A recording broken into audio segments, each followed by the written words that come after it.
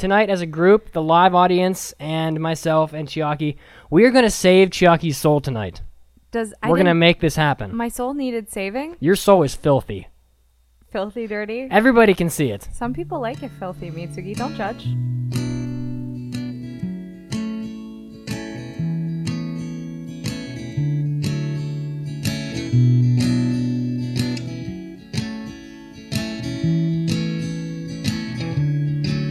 And we broke everything that was right. We both enjoyed a good fight.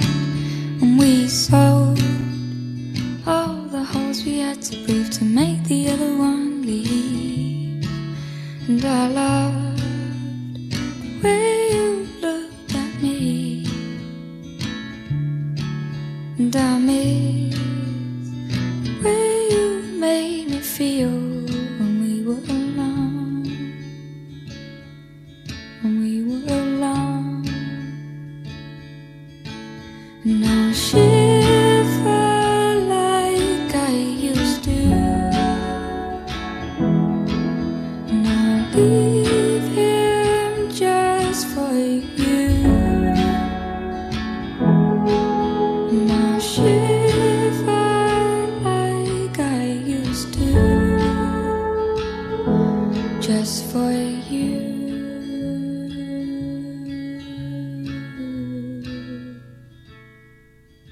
You just heard the song Shiver from the anime Mushishi Zoku Shou by the artist Lucy Rose. And now that everybody's asleep, you're listening to episode 226 of the Anime Addicts Anonymous podcast. We have one sole mission, and that mission is what, Chiaki? To make your anime addiction worse. Well, thank you very much. You're welcome very much. So, you can find us at our website, www.aapodcast.com, so come and check us out on there. You can find us also on iTunes and Facebook. And also on Ustream, live every Saturday night at 9:30 p.m. EST on ustream.tv. So, I was told, a little bird told me that you would be eating Moe cake tonight. How do you feel about that? Pretty good. Pretty good. So, for those people that are sort of out of the loop, last week on the podcast, Cram did an impression of Brunhilde in the Darkness, and in Brunhilde in the Darkness in episode 2, they feed a Moe girl blended cake because she is paralyzed and cannot eat it herself. So that was just simply... She can swallow. She can swallow. She can't chew, but she can swallow. It was so outlandish that I thought, why not bring a blender into the podcast studio? So I have with me both a blender and cake, and coming up on the podcast, we will reenact that scene from Brunhilde in the Darkness with Chiaki playing the Moe girl. So I know everybody wants to be here for that, so... I get cake today. Oh, sort of. She's so excited. So we only have one forum member this week, so people have been slacking. But welcome Dan Board 2. So my name of the week. What is it? Is Dan Board 2. Oh, really? Are you sure? I'm pretty sure. Okay, great. So yeah, trivia this week was pretty hard. We've moved on to a new theme for trivia, and that theme is not only do you have to be able to identify the anime photo, but you have to be able to tell what landmark in Japan is in the picture. So this time around, it was a photo from Kyoso Giga. It was the Genko-an Temple in Kyoto. So it was pretty tough. And if you merely said Kyoso Giga in your answer, I'm sorry, but that was not accepted. You have to give either the city or the temple's name would have been okay. So only a few people got it correct. The Count, Oppai for Senpai, Shakespeare, and Is No Try all got the question correct this week. So congratulations to you guys. And the winner for the week was the Count. So great job. Yeah, that was a hard one. I honestly didn't know what it was. I knew the anime, but I did not know the name of the temple, so it was pretty difficult. Actually, this next one's pretty difficult too. Chiaki's out for blood. I'm hunting down the men from the boys.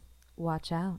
So, the podcast has yet again moved locations as it makes its celebrity tour around Florida. So, we are now on the East Coast, the East Coast of Florida. So last time we were in Central Florida. And who knows where the podcast will be next week. Actually, next week I probably won't be on the podcast, so a very rare occurrence, but it'll probably just be Chiaki and Cram flying the boat, so hopefully it doesn't sink. That means I'm driving. Watch out, everybody. So I know that people are really eager to see you eat Moe cake, Chiaki, and this is actually a mailbag roundup episode. So I'll talk about more about that in a minute, but because of that, there actually isn't a mailbag section on this episode. What? I know. So I'm going to quickly move us into the news break music, which is maybe at record speed. We've never had such a record. Whoa, 6 minutes? I feel like we should 6 just minutes. talk for a while. So, but we do have a. We can talk after the news break. Okay. So we have a poll question. The poll question is, what should we blend and feed Chiaki next week? Oh no, is this a new thing on the show? Oh no, you were screaming about how much you wanted to eat cake like 2 minutes ago. I do like cake, but I can't imagine what horrible things that people might come up for me to eat next. So your options are A, donuts, B, natto, C, an iPhone. Hey, an iPhone will blend. Will it blend? It will blend. D, the Pope hat, which is sitting right in front of me, by the way. Or E, sausage. So we'll be back in a couple minutes after the news break, and we'll get to that poll and have some discussion, and then the moment everybody has been waiting for. So stay tuned.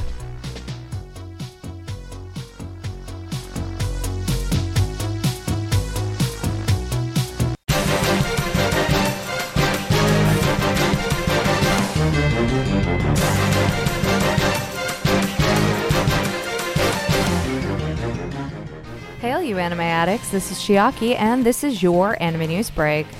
First off, for those of you who are keeping up with the project of the most ridiculous anime series we have ever discussed on this show, recently My Little Sister is Unusual. As covered before, there is a live-action film coming out.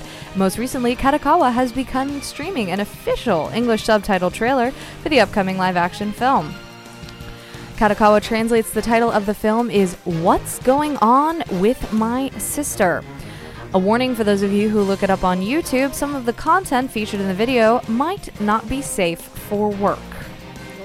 In other news, for those of you who are familiar with the all-female Takarazuka Theater, it is a very famous theater in Japan that, as said, employs an all-female cast. The Takarazuka Review will hold its first stage musical adaptation of Monkey Punch's classic, iconic manga, Lupin the Third. You can find pictures online of the top star of the review, Sienna Sagiri of the Yukigumi Group, will be co-starring with Miyu Saki, with the review's top performer of female roles. The review did perform a parody with Miki Maya dressed as the thief Lupin III during the 95 TCA special Manic Takarazuka run. However, the upcoming performance will be Takarazuka's first official portrayal of Lupin III. I'm very excited for more information and pictures, whatever they release, that will come later. In other news that isn't explicitly anime but is definitely interesting to talk about, Nintendo, a large Japanese company that I'm sure all of you are familiar with, has an upcoming English release of the Tomodachi Collection New Life. The game, they have recently announced, will not allow for romantic relationships between same-sex avatars, despite the pressure they have been receiving from fans online. A representative from Nintendo of America said Nintendo never intended to make any form of social commentary with the launch of Tomodachi Life. The relationships options in the game represent a playful alternate world rather than a real-life simulation. Whether that's the case or not, what do you think? Should there be allowances for same-sex relationships in this world, or is it totally okay without them being there? In other news, San Jose State students are hosting an art charity auction, but it's not just any kind of art charity, it's a Nintendo art charity. Animation and illustration students from the university are hosting an art auction with proceeds that going to the Morgan Autism Center. The art pieces were created by the students who chose their favorite Nintendo games as inspirations. You can find photos of some of these sculptures and paintings online, and, well, they're fantastic. This was Chiaki, and this was your Anime News Break. Don't go anywhere, because we'll be back to the show soon.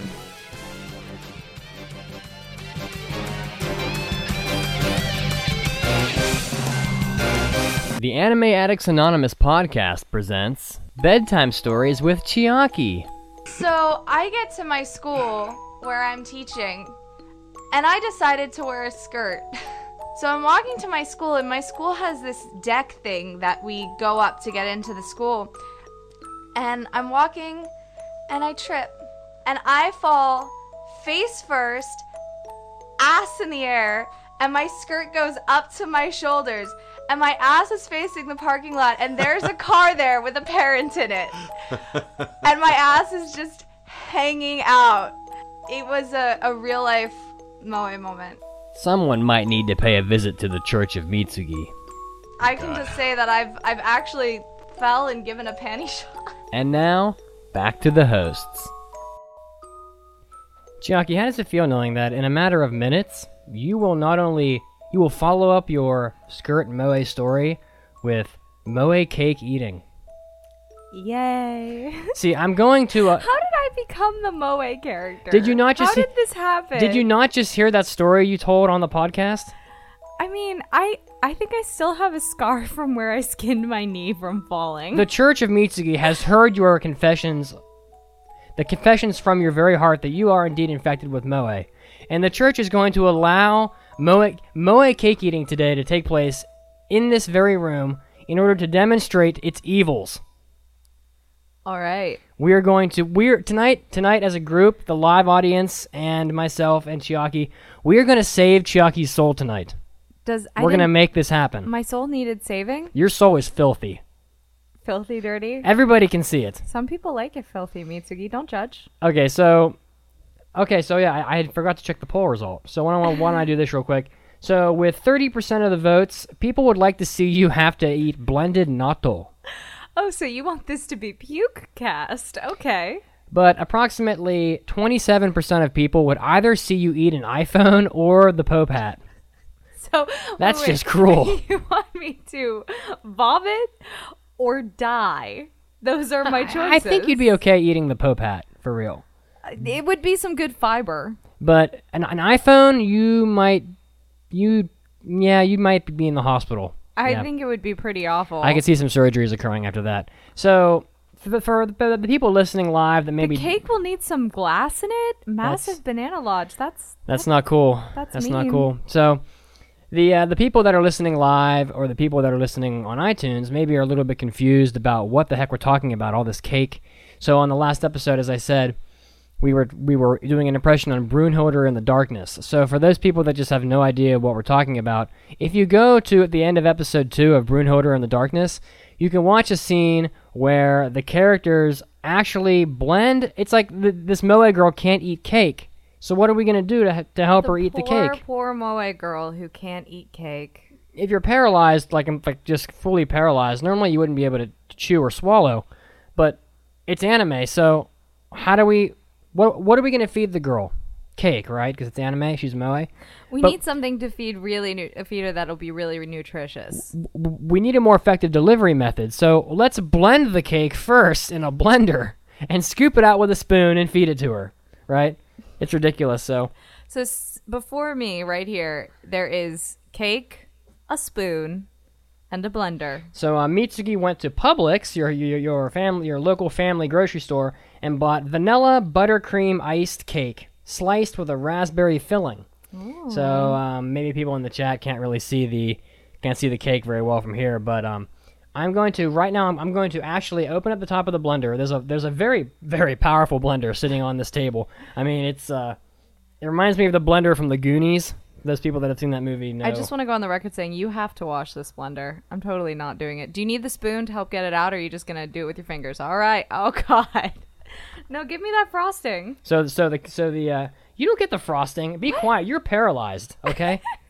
Can't she talk? Actually, she can't really talk. She's like a weird psychic or something. I don't know. I haven't watched that show. Anyway, so this is going to be deafeningly loud, okay? So... while I blend this cake, I am going to very graciously, for your own sake, lower the levels on the mics. So I'm going to lower them, and you guys can just listen to the blending happen for a minute here.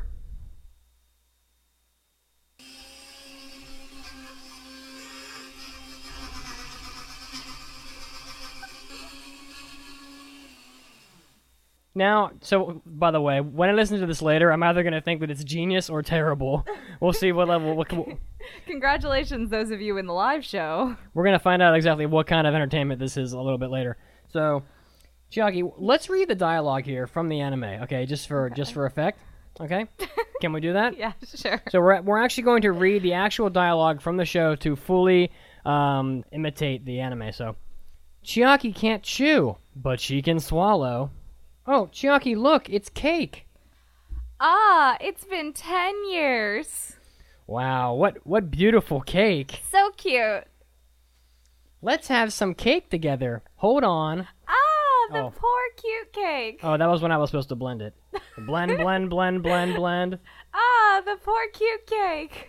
Okay, so now for your extra entertainment, I'm gonna play a little song from you that I picked up off of YouTube, and I'm gonna feed Chiaki cake, and this is where you're gonna watch. You're my honey bun, sugar plum, pumpkin yummy pumpkin. You're my sweetie pie. You're my cupcake, gumdrop, snickles, spickums. You're the apple of my eye, and I love you so, and I want you to know that I'll always be right here.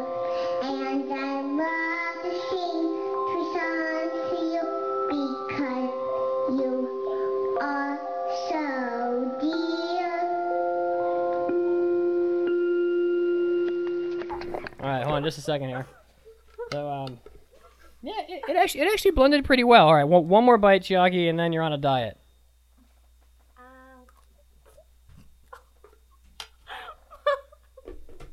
Okay, great. So how did that work for you? Was it Can you talk yet? I have cake all over me. So that last one was rough. I wanted to make sure that she got a lot of cake, so I just jammed the spoon right in her mouth. A little aggressive, but sometimes you got to do what you got to do for the sake of the anime and entertainment. So 45 people, that's 90 eyeballs, just watched you eat. What, you're gonna eat the rest of the?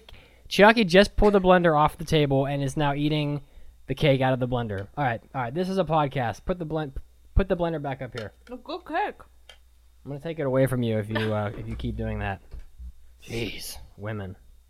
Men. Okay, so I hope that was good for everybody.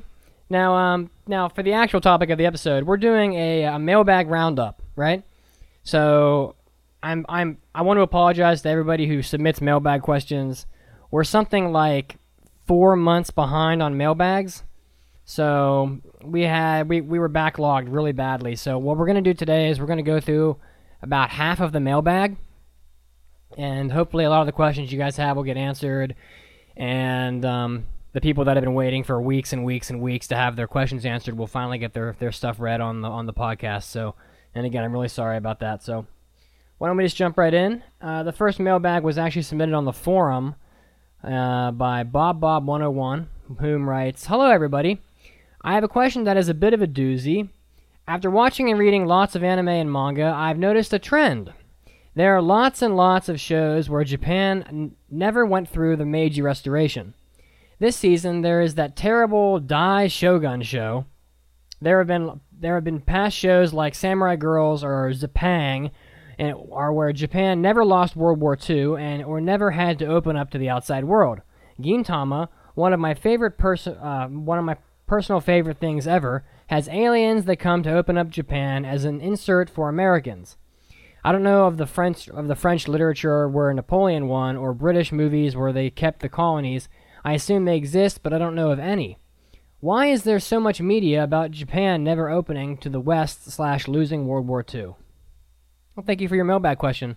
It's sort of a difficult cultural question, maybe, I think, to ask us. My take is that it's more interesting to some people to present a different take on history, and Japan has a lot of history buffs and Sengoku period nerds, and people like to see anime that, sort of depicts what might have been, I think. I think Bobob is making a comparison between Japan and the West and why we don't see the same kind of thing in Western literature. And I think that if you look at Japanese history, the Meiji period is a really huge turning point. And I think there are a few things in other people's histories that it could be likened to. I know you brought up Napoleon, or like maybe what if America hadn't won the revolution and we were still a colony of Great Britain.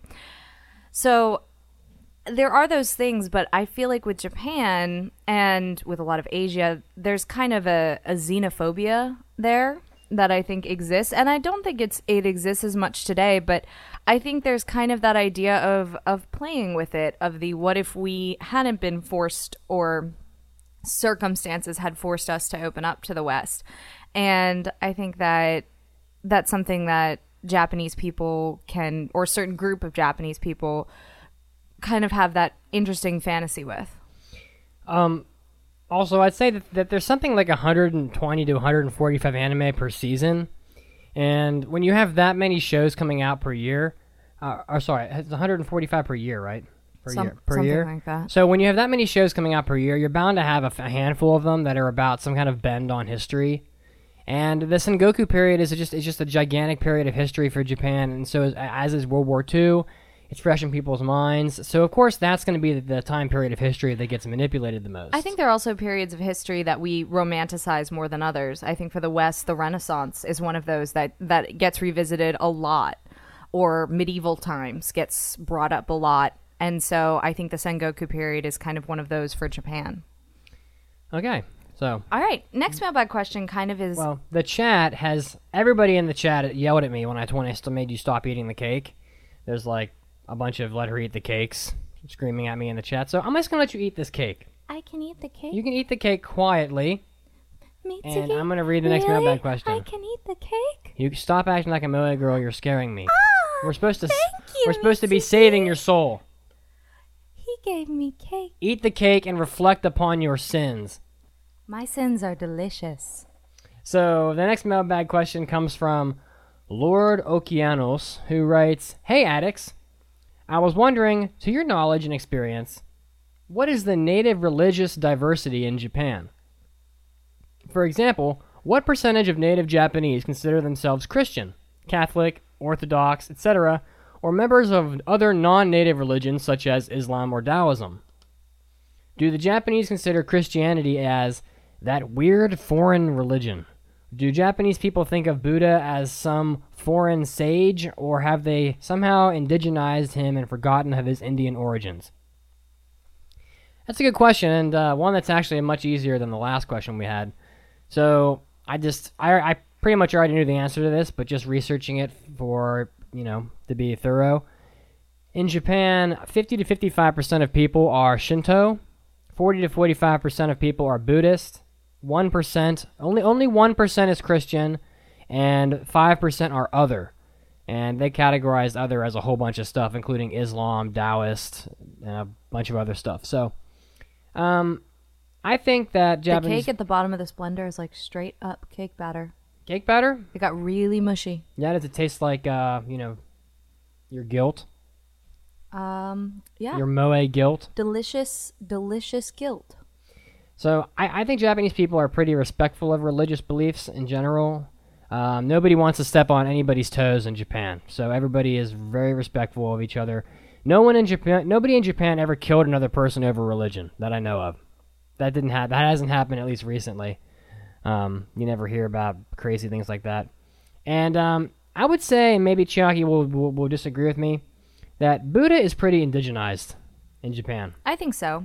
I think in Buddhism, you can look at the traveling of Buddhism throughout Asia, starting, as you said, in India and in the Middle East or Western Asia, however you want to look at it, through China, and then from China through the Korean Peninsula down into Japan. And each time Buddhism has traveled from place to place, it's kind of gotten its own local treatment. Chinese Buddhism is different from Vietnamese Buddhism, which is different from, and even in India, I know there are lots of different sects of Buddhism. You said sex. Sects. Well, maybe you should take some of that cake out of your mouth when you're talking. I don't have any cake in my mouth right now. Mm-hmm. Mm-hmm.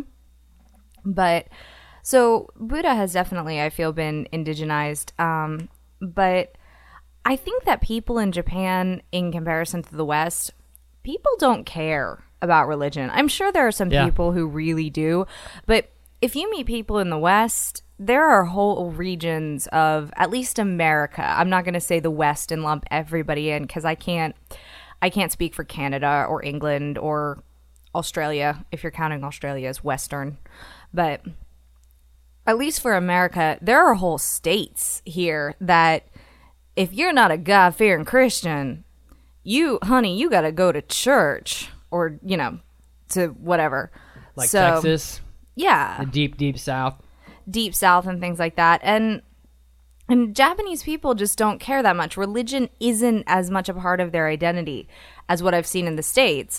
Being a Christian is part of people's identity. And I think even Christianity and the other religions have that kind of similar treatment for the Japanese people who are Christian or something else. Japanese people also tend to blend religions really well. We've talked about this before, but Buddhism and Shintoism are two completely different religions, and they go together. If you're a Buddhist, that doesn't mean you don't go to a Shinto temple, and they work. Like, Shinto is the now religion. If you get a car or you're getting married, you go to a Shinto ceremony. It's super peaceful. If you want to pray for your soul, you go to a Buddhist ceremony. And so, I feel like Christianity and the other religions have a similar treatment and care to them that, they just all kind of go together. Okay, so I think the chat wants to watch you keep eating your cake, so you go ahead and do that. I don't have very much cake left. So the next mailbag question is also by Lord Okeanos, and he writes, "Hey, AAA podcast. The realm of anime has been overwhelmed by the heathen Moe hordes." I'm looking at Chiaki right now. In fact, I'm going to look at you while I read this mailbag question. And its holy place has become... Well, what are you making this face for?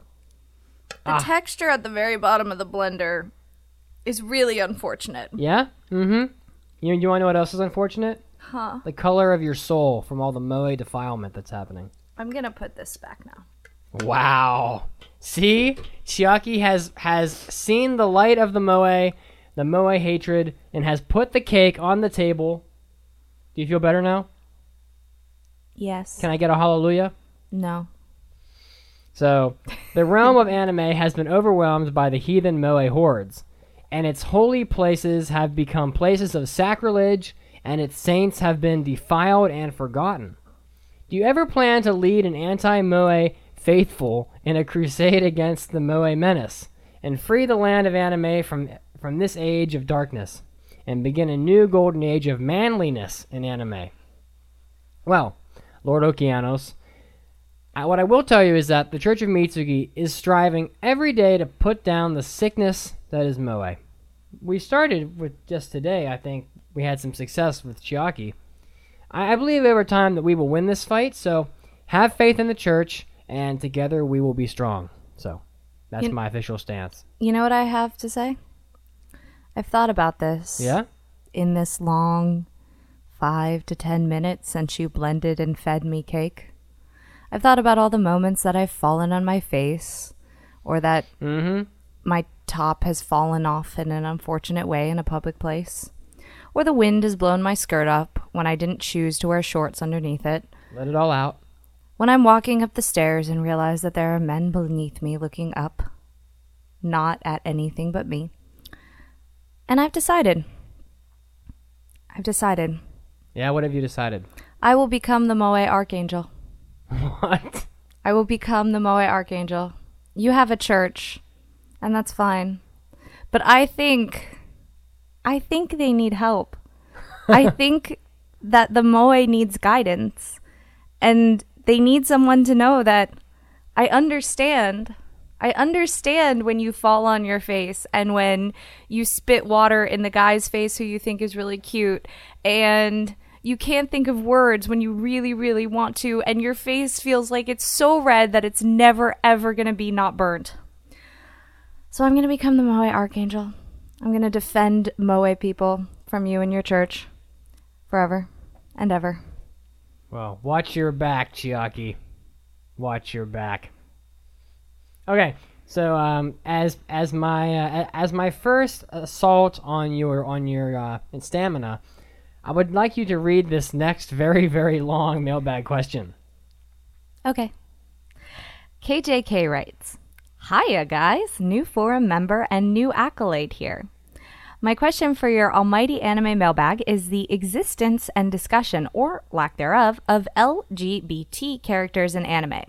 One of the things that drew me to the forum in the first place was the existence of an entire genres for romances of a non-heterosexual nature. But I abandoned that route of investigation fairly quickly. Yaoi and Yuri's mere existences imply that anime is willing to engage with the topic to some degree. That said, it's not always handled very well and, for example, completely prevented me from enjoying Gurren Lagann when the first few episodes take a fair amount of time to show how perverted and camp Liron is. Oddly, Evangelion has become one of my favorite handlings of sexuality in anime because of thematic spoiler Shinji's ambiguous attractions being an integral part of his character's narrative, and it doesn't need to make anything explicit for that to work. Any alternatives on which shows have done it right, and why some may or may not succeed. Many thanks, and keep up the fantastic work. So my thoughts on this question are that anime doesn't handle, I'm just going to say LGBT. And by the way, did you say what that means? Or with the acronym? LGBT stands for lesbian, gay, bisexual, transgender. Transgender. So I think it's because Japanese people in general don't really understand the concept of LGBT. Now I'm not speaking for everybody in Japan, but Japan is a very closed country compared to many Western nations in terms of their views on LGBT, to the point that I think, Chiaki, correct me if I'm wrong, that you've actually had close friends ask if like gay people even exist in America. Yeah. Are they really real? Like, I've had people ask that. I've had people ask why all the gay people are in America. Yeah, like, because people, like, of course gay people are in Japan too, but Japanese parents and people are a lot less accepting, and so, you know, everyone's in the closet, I guess. It's very different than in America, but I see the idea of LGBT being entertainment and pure fantasy for most Japanese people. They consume it as entertainment over social commentary or even viewing it as something that's real.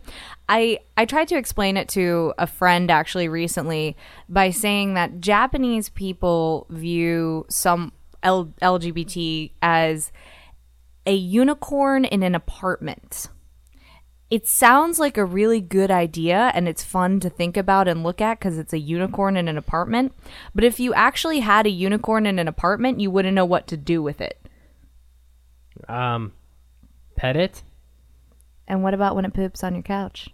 Big old unicorn rainbow poop. Well, that's what we have the Moe slaves for. Set my people free. Okay. So, what was it? 12 years a slave? 12 years of Moe? 12 years of Moe. 12 years of Moe. So, but there are anime out there that sort of give a fair representation of LGBT. So we came up with a small list here for you.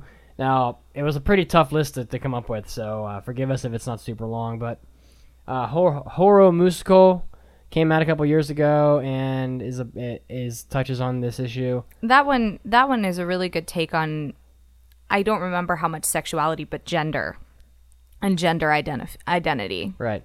Paradise Kiss has some, I think, has some lesbian and gay characters. It can be a little more on the campy side. I could see the accusation for it, but given the overall theme of the anime, it doesn't feel as bad as some. Maria-sama is an anime that I actually haven't seen, but Maria-sama Watches Over Us is a show that I constantly hear is quite good.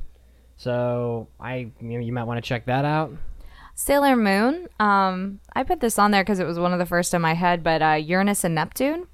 In the original Japanese portrayal of Sailor Moon, they are not quote-unquote cousins. And one of the ones I put on there was Makoto Kusanagi, Major Kusanagi from Ghost in the Shell. I I'm not sure if it comes up in Standalone Complex or one of the movies. I haven't watched all of them in a while, but her side or cover job is writing orgasm software. Wow. For people who are totally bionic, and she tries it out with female partners. But she also kind of flirts a lot with Bato. And one of the things that I think is interesting about the Major is that her body was replaced when she was very young. So it's likely before she could develop a sexual identity. And so it's kind of an interesting look at sexuality for someone who's never necessarily had a I'm a woman or I'm a man kind of construct because I'm synthetic. Right. And how sexuality develops through that. All right, why don't we move on to the next question because we have tons of these. Sounds good. Another question by Lord Okeanos. Hey, AAA Addicts. I've started listening to your podcast about 3 months ago, and I've listened to about 70% of your past episodes. I feel so bad for you. You are one of my top 3 favorite podcasts of all time. Oh, well, thank you very much. Thank you. I'm a big fan of Spice and Wolf and Horo's English dubbed voice. I find just flat out sexy. So my question is, which anime character's voice do you find particularly attractive? And honestly, I couldn't come up with anything for this. Like there's a zillion anime characters that I think are attractive, but their voices just, I don't know. I don't really associate voices with being sexy. Really? I guess. You couldn't think of anybody? Not really. Yeah. Wow. But I have a great one for Chiaki here that I think that you haven't added to your list that was very recent. And that is, what was that anime called? Hozuki, from Hozuki no Reitetsu. Oh, You yes. loved his Japanese voice actor. Oh, his voice was super hot. Yeah. Oh, man, yes. Yes, yes, and yes. So why don't you talk about the rest of yours really quickly, because we got to get through these and we're going really slow. All and then right. I'll try to think of one, I guess. I have Masakaki from C, his Japanese voice actor, Sakurai Takahiro. I haven't heard Scott Freeman's voice of Masakaki, probably never will, but his Japanese voice is very nice. Voice actor Yoshimasa Hosoya, who was the voice of Arata Wataya from Chihayafuru. And he has a very nice voice as well. English voice actors, you should know my vocal type just from these 2. Spike from Cowboy Bebop. Gotta give a big shout out to Steve Bloom. Gotta love that deep and gravelly, tortured voice. And Solid Snake from Metal Gear Solid. Not quite anime, but David Hayter, man. David Hayter. So I couldn't think of anything, so why don't we move on to the next question here? sounds good. Do you want me to read this one? Go ahead. Let's see. Unintentional Wine Snob writes, first time mailbagger, long time lurker. Thank you for starting the mailbag that way. It makes me think of Dr. Horrible's sing-along blog. Thank you, Cram. Oh, he's not here. Thank you for understanding the primary focus of Samurai Flamenco. With great power comes great responsibility. There are consequences to our choices and actions, good and bad. As I watch this, I realize the anime not only pays homage to all things tokusatsu, but everything about childhood cartoons. Heroes can influence our thinking, whether it is the first time you use a towel as a cape, write your first fanfic, or practice your maniacal laugh. I could go on forever about Samenko, but I won't. Samumenko. Samumenko. Sorry, I haven't heard that shortening before. I can totally understand why people may not like it. If you look at it literally, Samurai Flamenco doesn't work at all. It is about ordinary people wanting to do extraordinary things and often failing. This anime is a roller coaster of emotion and consequences, and you need to just strap in and let go. That's my 2 cents US dollars. So there was actually no question there, so No. nothing to really reflect on. Sorry. This next one is really long. I'm really going to encourage people in the future to try your best to make your mailbags a little shorter. Let's say like 50 words or less. This next one is really long. I'm going to read it, but I probably shouldn't. And actually, this next question is a question someone's trying to identify an anime, and I don't know what it is. So maybe somebody in the chat can figure it out based on the description, and we'll see if anybody can help you out. So. And if anybody figures this out, feel free to message it to me or Mitsugi, either via email or mailbag or forum, and we can Yeah. say it on the show in the future. There's 86 ears here, so hopefully somebody will know. So, let's see. Who submitted this question? This question is from Geist Fluffs Bacon. Interesting. Just a quick question that is... And that is an anime series that I remember seeing briefly on Sci-Fi Channel in the UK in the mid to late 90s. So it's on the Sci-Fi Channel. Now, I've tried looking up what I remember about the anime online and on the channel's website, but I can't find any mention of it. If I were to give you guys what I remember about the anime, would you be able to help me find out what the anime is? So here are your clues. It was at least 5 episodes long. Main characters were a human male and female, an elf, a robot, and a dwarf. The robot was called something like B12, and he sacrificed himself in the last episode to blow up an army of tanks that were chasing the heroes. The next thing I remember is the dwarf and elf being seduced by a shadow of a woman who turns into a beast and they have to fight.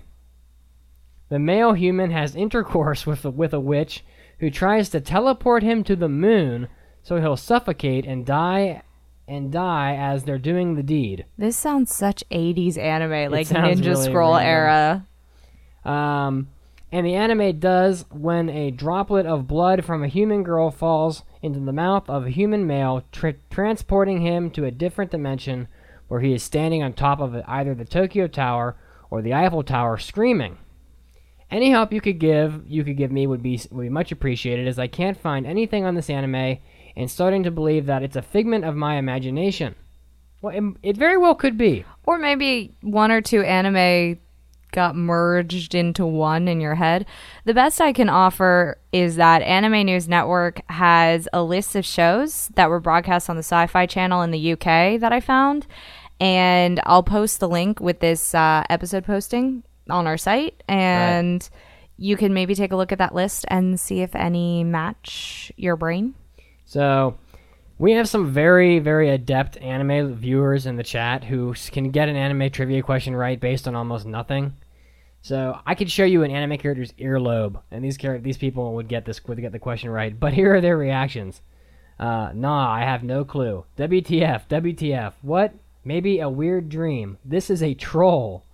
This is just a mess. Worst anime ever. Not worth finding by the sound of this. I think this guy was on acid. Be nice. You guys are so nasty. So I actually have put out some feelers on this to other podcasts and on our forum also. So if I find out what this anime is, I will mention it on upcoming podcast episodes. So we're on the case. But for now, I can't really help you. All right. Next one. Sure, go ahead, Chiaki. Yotaro Vegeta writes, Dear Pope Mitsugi, recently 2 ancient evils have reemerged from deep below the earth. Yeah, I'm sitting next to one of them. Oh, thank you. And I wanted to know the church's position on them. The male harem, aka the reverse harem. This genre of anime woos all those interested in man meat and satisfies them for a while, but only leaves them unfulfilled. I don't know, in a reverse harem, I think people leave very fulfilled. Because the female protagonist never picks one guy to be with. Card game anime. For some reason, this genre of anime loves its protagonist to be super cocky, and he usually has two-toned hair. Luckily, the card game anime heroine is not designed so horribly. It tricks the easily susceptible children into buying tons of useless paperboard while making them watch a lame anime with an OP hero. Well, let me tell you something, Yotaro Vegeta. There is a special place in anime hell, and by the way, I put the Pope hat on because this is for dramatic effect. There is a special place in anime hell for those who follow either type of harem. So may these people feel the same suffering as a person without any money being harassed at a strip club for lap dances for all eternity. Because that's kind of what a reverse harem's like, right? You have like a bunch of girls who all want the same guy, reverse harem's the other way around, right? Yeah, so you got a bunch of guys who want the same girl, but no one ever gets it on, so it's just a bunch of wasting your time, right? Pretty much. Yeah. So is that how you feel, or are you going to defend harems also? Moe Angels of the world, let us know that there are many fish in the sea, but make not these fish your harem. Make not these fish your school. Pick your fish, and be with your fish, and make your choice, so that way the What are you harem talking does not about? last too long. That made no sense at all. It made perfect sense. The church has no position on card game anime unless they intentionally propagate one of the following: harems, moe, cake eating, panty shots, or PVC figures. So, that's the end of that. I don't have anything for card game anime. That's because you came unprepared. Just like a moe girl. Hey, AAA, this next question is from Saint Animal. Hey, AAA, as you continue to provide anime addiction insurance, I present you a terrible what-if case. We provide insurance now? Should we distribute cards? I don't know. Maybe we should. We do have business cards. So, due to a severe accident, solar flares, or just too much plain late-night TV, all members of the podcast are now blind. Oh my god. How am I going to read the rest of this mailbag question? This is horrible. Alright, so Chiaki's blind now. I'm going to finish reading the question. What will you do? Will you continue to watch anime by listening to it? Have friends narrate the show like a light novel reading? Lay in bed as you resort to drama CDs played on your MP3? Or invest money to technology such as the bionic eye? How will our internet heroes escape such a dilemma? Chiaki, why don't you opine on this? And I'm going to pull the chat. So, let's assume that I can't use technology right away like the bionic eye, because that would be the first thing that I would try to do, because with how much I draw and things like that, the idea of going blind is probably one of the more horrible senses that I could lose. It might even be above hearing for me. So assuming I can't get an eye transplant or a bionic eye, once I'm done crying myself to sleep, I may decide instead to read all of the light novels anime are based off of via audiobook in English if they're available, or Japanese if I can study enough. So, assuming I can use the technology right away, I think I would go with the bionic eye. I mean, I think that you can't really put a price on your eyesight, especially when it's either when the choice is having no eyesight at all or being able to see. So, if I could use the bionic eyes right away, I would do that. However, if I can't do that, I think I'll go with listening to it. Because I think with some more intense Japanese speaking study, I can probably manage to follow even if it was subtitled. So, yeah. But that's a terrible question. I don't know. That's like one of those questions when people ask you what's the order in which you would lose your five senses if you had to. So the chat has weighed in overwhelmingly. The chat says with 70% of the vote that they would invest in the bionic eye. Yeah. Followed by 17% with they would continue to listen to anime. Okay, so All right. I'm going to stop the polling now. Let's go with the next mailbag question here. Bobob101 writes, a question for all podcasters. Have you ever read James Clavell's book, Shogun? It's really good if you like historical fiction. You have to read it. If you like Japan, then you have to read it. Also, did you know that this amazing novel has a TV miniseries and it's all on YouTube? Yeah, it's great. Please, if anyone has any comments about this, talk about it, and maybe one of our fine, brilliant, sexy-sounding looking podcasters can talk this up on a show. It deserves at least an honorary episode. Thanks for the love. Sexy-sounding looking. Oh no, Cram is in here. I haven't. I know that Cram has seen this. I haven't seen it, but I just looked up the IMDb for Shogun, and it has won 3 Golden Globes and has an 8.2 out of 10, which is pretty damn good. I've heard a lot about this book, that it's really good, but I haven't read it myself. So, yeah, we're guilty as charged, haven't read or watched Shogun, so, but, maybe we'll go ahead and do that now that you've suggested it. I do like reading, though normally fantasy. So, the next mailbag question comes from Steve D., who writes, Dear Anime Addicts Podcast, I am a child of the 80s. My first anime was a Saturday morning cartoon called Voltron Defender of the Universe. Flash forward 30 years, and I am feeling nostalgic, so I decided to rewatch Voltron. After Googling Voltron, I found out that it was based off a Japanese anime called Beast King Go Lion. I decided as an anime addict to watch this instead, and I was shocked at the differences between both of them. Has this ever happened to any of you, where you watch anime in America, then watch the Japanese version and are amazed at the differences? What do you think, Chiaki? The first one that comes to mind is Shin-Chan. The I American agree. dub of Shin-Chan is kind of South Parky, Family Guy, very vulgar, very perverse. Jokes about divorce, just Yeah. daddy's cheating on mommy, things like that, just whatever. All kinds of just awful, perverted stuff that I loved. I mean, I love Shin-Chan. I thought it was really funny what they did with it. But when I went to Japan and I had all these little kids being like, oh, I love Shin-Chan. I watch Shin-Chan. And I'm like, oh my God. Yeah, it's like it's like for like 4 or 5 year olds. Yeah, and I 6-year-olds. didn't really know that. So that's one thing that came to mind. But that's the obvious one. So Yeah. I was also surprised with Dragon Ball Z. There's a lot of editing done with Dragon Ball Z. In America, they cut a lot of content from the show. And also, a lot of the voices are very different. So, if you think about Goku's voice in English, he's not like a super manly voice. He's not like David Hayter, or, he's not Solid Snake, but he has a manly enough male voice, right? Yeah.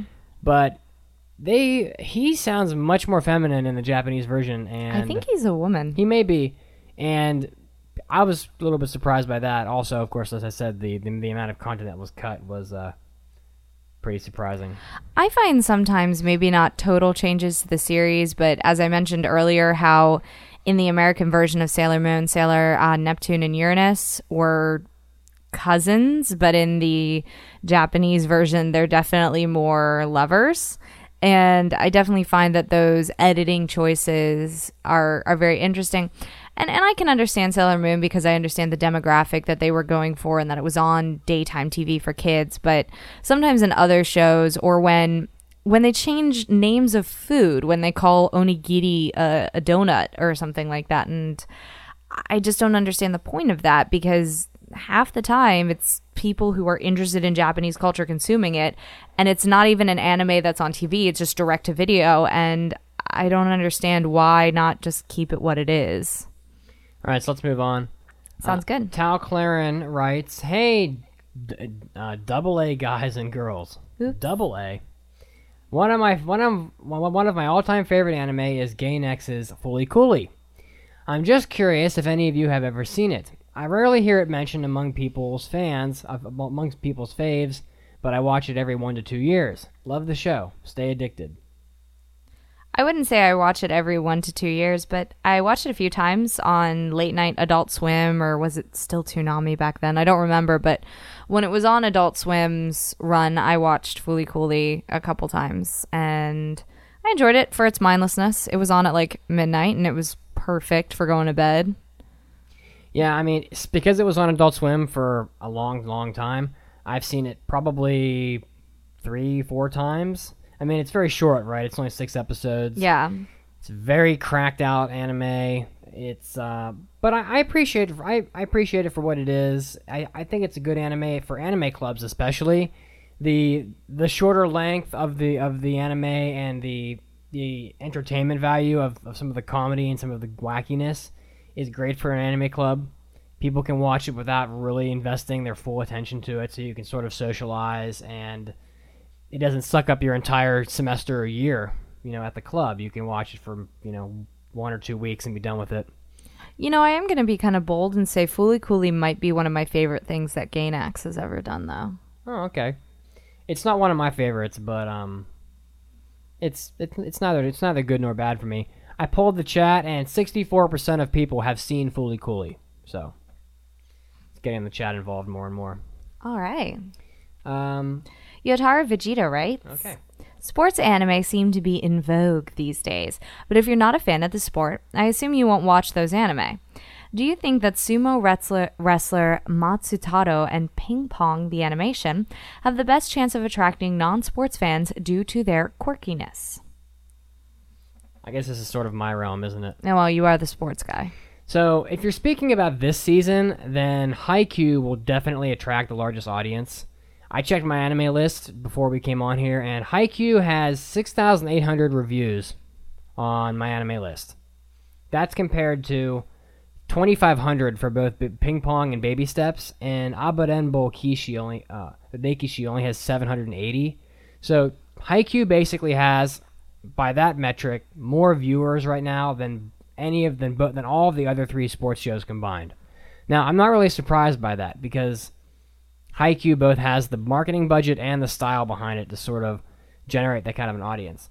I don't think that it's really the type of sport that is as important as the way that the sport is presented. Yeah. For example, Kuroko no Basket, Haikyuu, Free, Major, Ice Shield, all these extremely popular sports anime, they're all stylistic shows, and the former 3 appeal greatly to female audiences. Girls go absolutely crazy for the characters in Free and Haikyuu and Kuroko no Basket. That's like half the point, right? And most people in Japan don't really care about something like swimming or volleyball, as the most dominant sports are soccer, baseball, and basketball. But the presentation and the marketing draws the audience to the show. So, as we said, I don't actually think Haikyuu is all that great of an anime, but the audience for it is big. We saw marketing merchandise come out for it in Japan as we were living over there recently, and the amount of ads they had at Anime Japan 2014 was ridiculous for Haikyuu.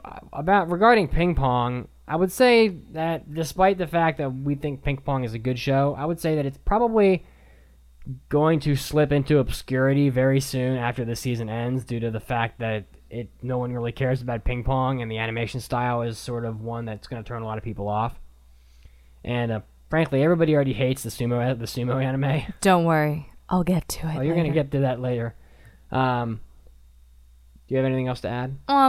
I think that quirkiness can attract non-sports fans, but I think if someone isn't a sports fan, they're just as likely to try one anime over another, and maybe even they'll go for a more well-known sport because they already have some kind of idea of the rules of play. Most people have an idea of how baseball is played and how soccer is played, even if you're not familiar with all of the finesse of the rules, where something like sumo or ping pong, you're not familiar with all the rules, so it's kind of a hit or miss if you have that person who is really interested in learning those rules and intrigued by it, or maybe they don't want that barrier to entry for themselves. Okay, next question. Ben Monroe writes, "Hey guys, just wanted to start out by saying that I'm really enjoying your podcast. I haven't been listening for too long, only a couple of episodes, as I'm pretty new to the world of anime in general." Oh, welcome. Oh, welcome. Yeah, we're glad to have you. It'll get worse. I sought out a good podcast to help guide me into this massive world. After binging on Ghibli movies towards the start of the year, I thought it was on time I delved deeper into anime. I've just started watching Cowboy Bebop, and I thoroughly enjoy it. Pokemon is the biggest anime out there, isn't it? How come it never pops up on your own show? Is it regarded as regular anime and more of a kid's show, or is it just because it's something that doesn't interest you guys? I only ask because I think for many people, Pokemon was my first taste of anime. What got you guys into anime? Hope I didn't rabbit on too long. Keep up the good work. We don't do Pokemon normally because of the same reason why we don't do Naruto, Bleach, Fullmetal Alchemist, One Piece, Gintama, Shin-Chan, Sazae-san, or any of the other extremely long-running anime series. Basically, it's simple. We're interested in Pokemon. Both Cram and I have the Pokemon game and have finished the game, but otherwise it's just too much of a commitment to follow Pokemon and other anime like it.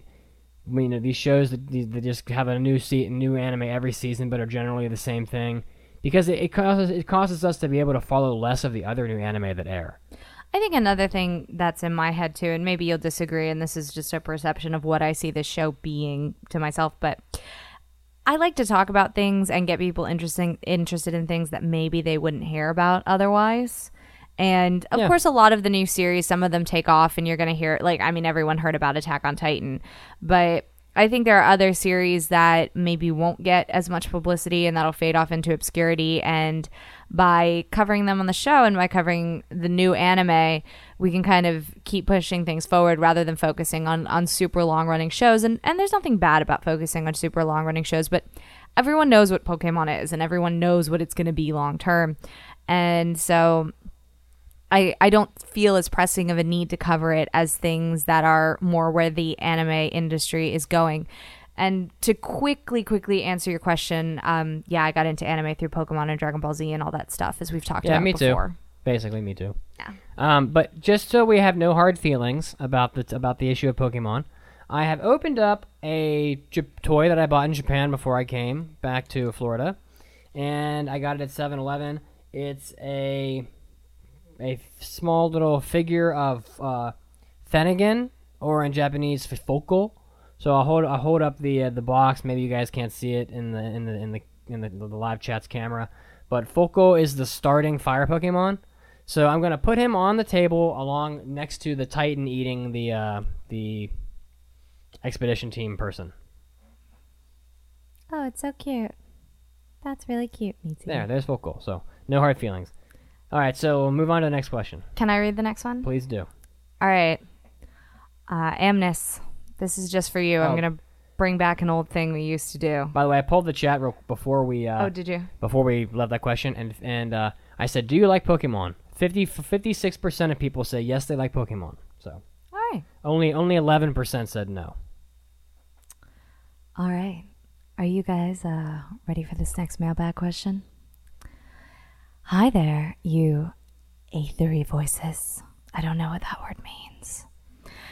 What's your opinion on Kenzen Robo Die Me Dialer?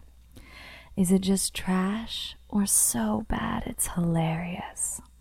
Aside from my question, new to the podcast, don't know if I ever mentioned before, but Chiaki's voice is kind of sexy.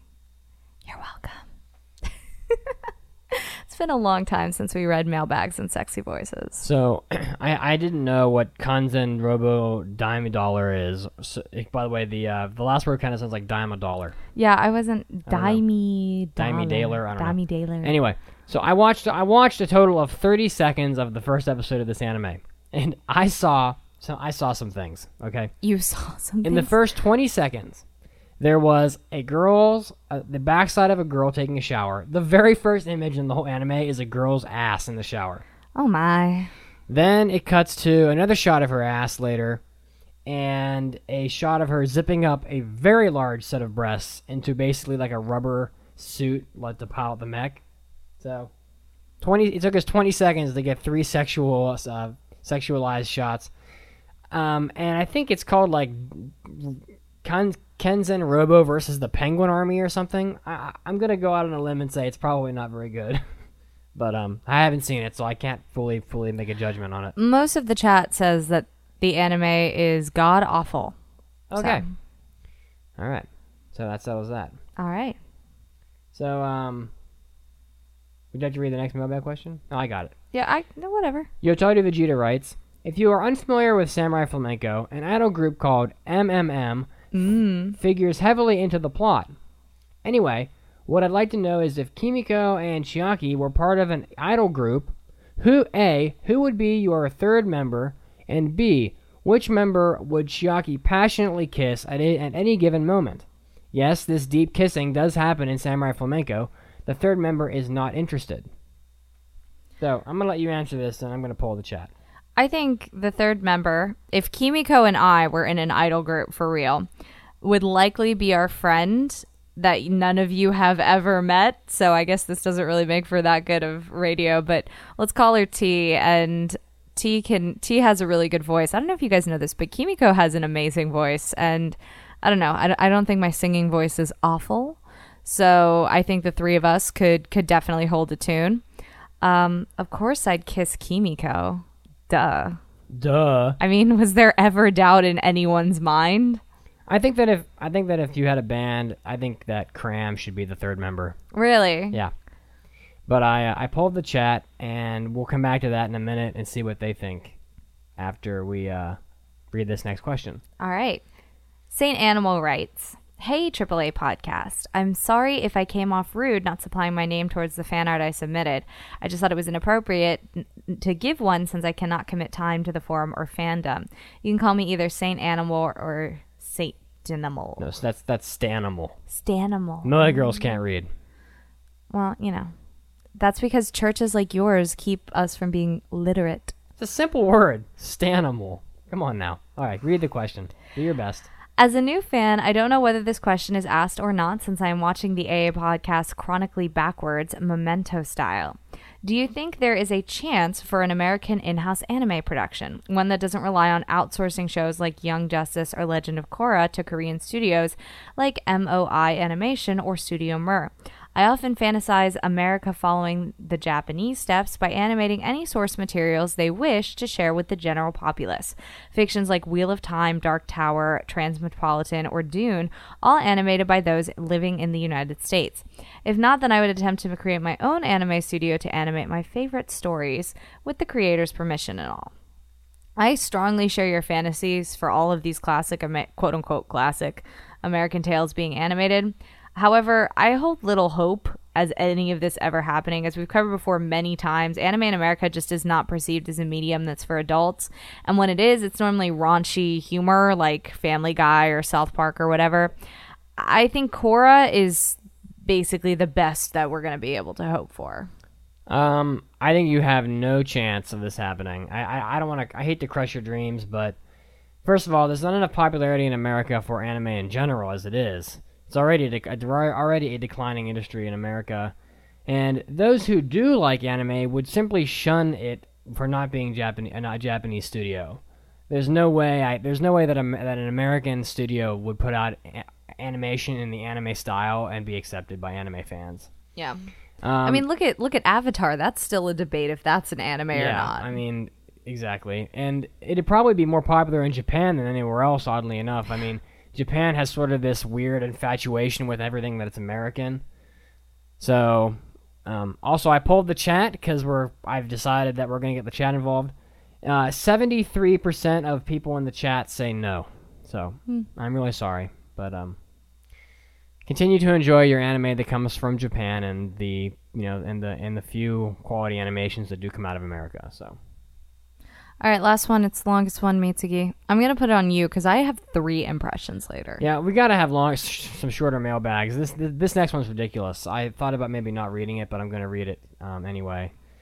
Outlaw Venom writes, I'm not sure if Cram's statistic that 1 in 5 people within the United States has no internet access is true.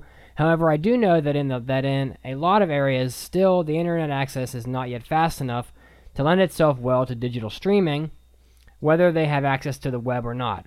So I'm going to stop right there and answer the first part of that question. I went to the World Bank and researched this a little bit, and the World Bank is extremely reputable.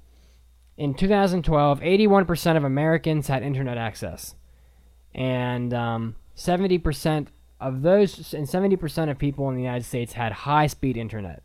So, Cram's statistic is correct. An example, for instance, is me. I live in a small town in Cornish, New Hampshire. My broadband internet access is capable of streaming video, but barely so. My wife or son are doing anything online. My viewing experience is marred by semi-frequent stops for the movie to catch up. Because of this, I tend to get a hold of the discs. I can still consider myself fortunate, however. My connection is even that good.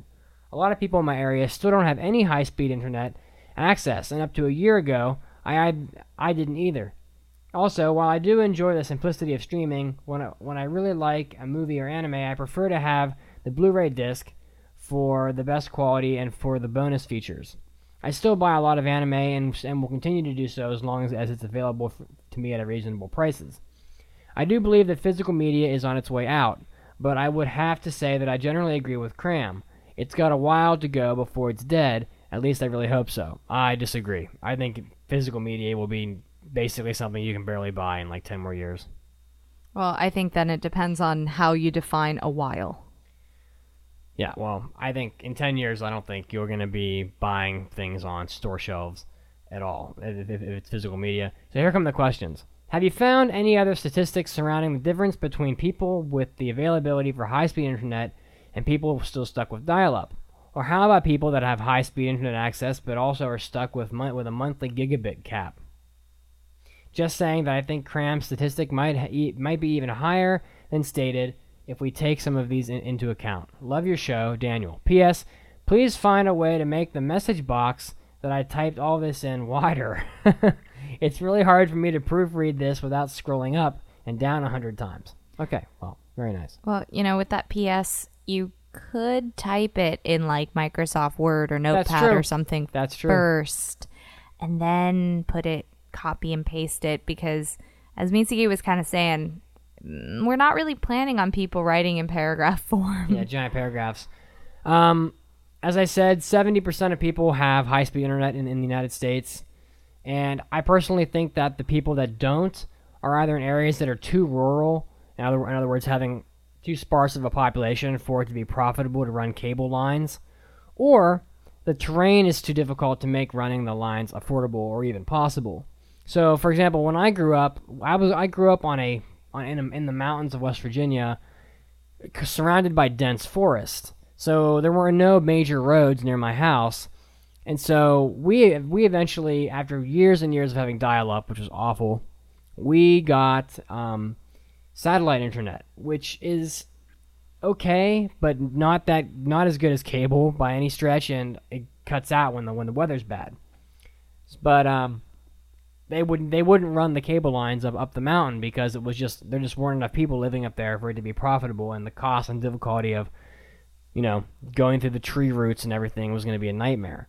So, think about all the people that live in Colorado and like the mountains, or in Wyoming where there's hardly any people.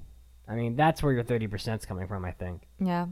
Google Fiber. It's the way of the future. This is a really easy thing to research online. So, I recommend that if you want to have more information about this, you should just go to the World Bank or to other major statistical sources, and you can find this information pretty easily. So. All right, so that's the end of the mailbags for this episode. We got through them. And we still have a lot more to go, though, in our document, don't we? Yeah, there's quite a few still. So we're going to wrap up this section of the podcast, and we're going to move into the impression section of the show. So the poll question for you is, which of the following shows that we are about to do impressions on do you think is the most likely to fail, not pass, fail? Your options are A, Mushishi, B, No Game, No Life, C, Akuma no Riddle, or D, Abarenbou Rekishi, or E, all/none of them. And we'll be back after this news break, so stay tuned and we'll let you know how the anime from the current season are doing. So, stay there.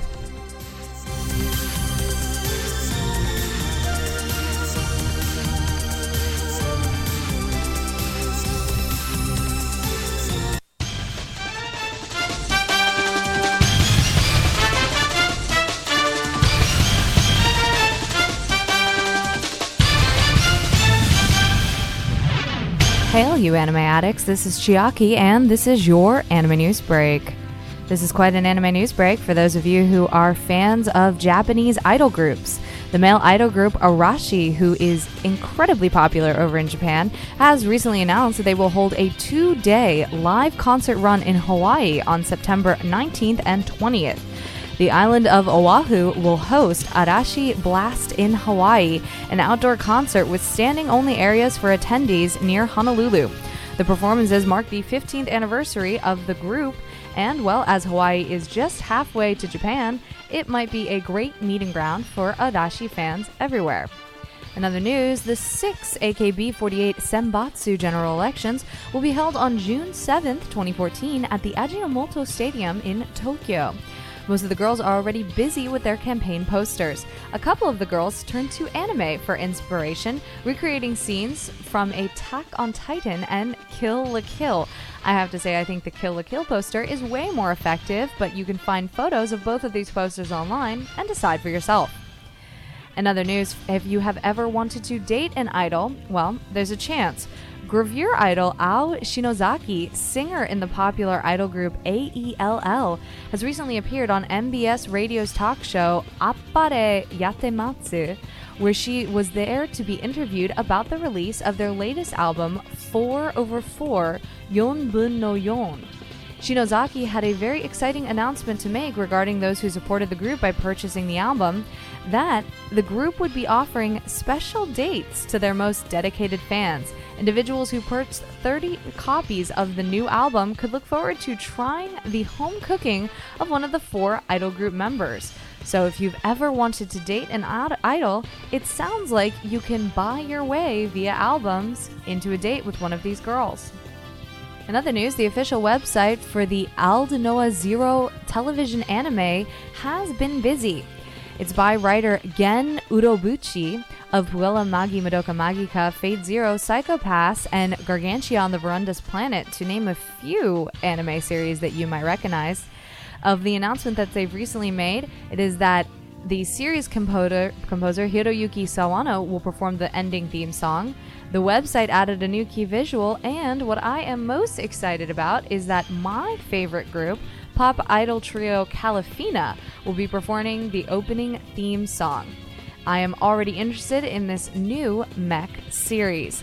One of the first television commercials outlined the premise of the story, that in 1972, a hypergate was discovered on the surface of the moon. However, war breaks out between humans on Earth and those who immigrated to Mars. This was Chiaki, and this was your Anime News Break. Don't go anywhere, because we'll be back to the show soon.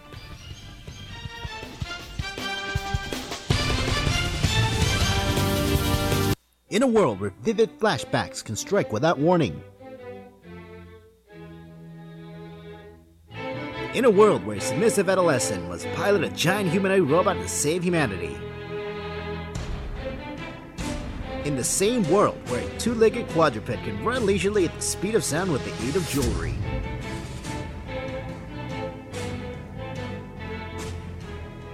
Only one podcast can discuss this with their sanity intact. And this is Not That Podcast.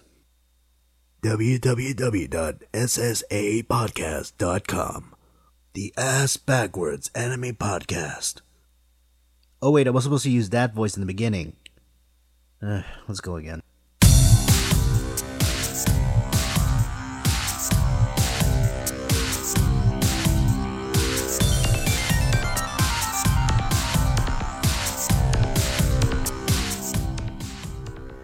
Okay, and we're back with the 226th session of the Anime Addicts Anonymous podcast. I'm going to go through the poll question right now. The poll question was, which of the shows we are about to do impressions on is most likely to fail? Okay? Fail.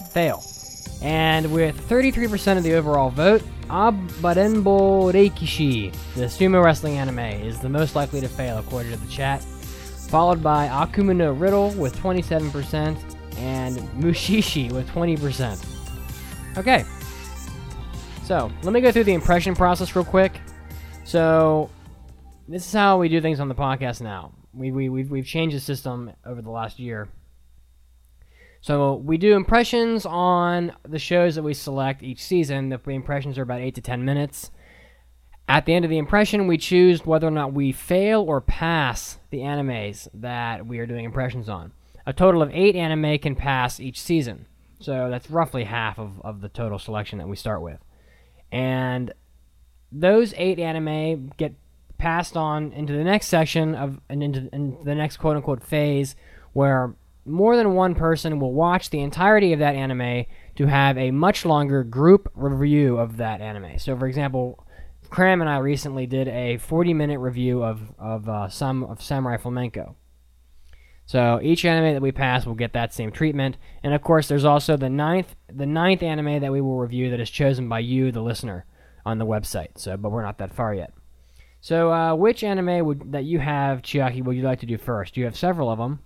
So why don't you go ahead and take your pick? I think I'll do Abarenbou Rekishi first. Abarenbou Rekishi? That one. It doesn't matter. It doesn't matter what it's called. So what is this anime all about? Lay it on me. This anime is about the most horrible piece of shit, sack of flesh, that you will ever have the unfortunate pleasure of watching if you decide to subject your eyeballs and your mind to it for a total of...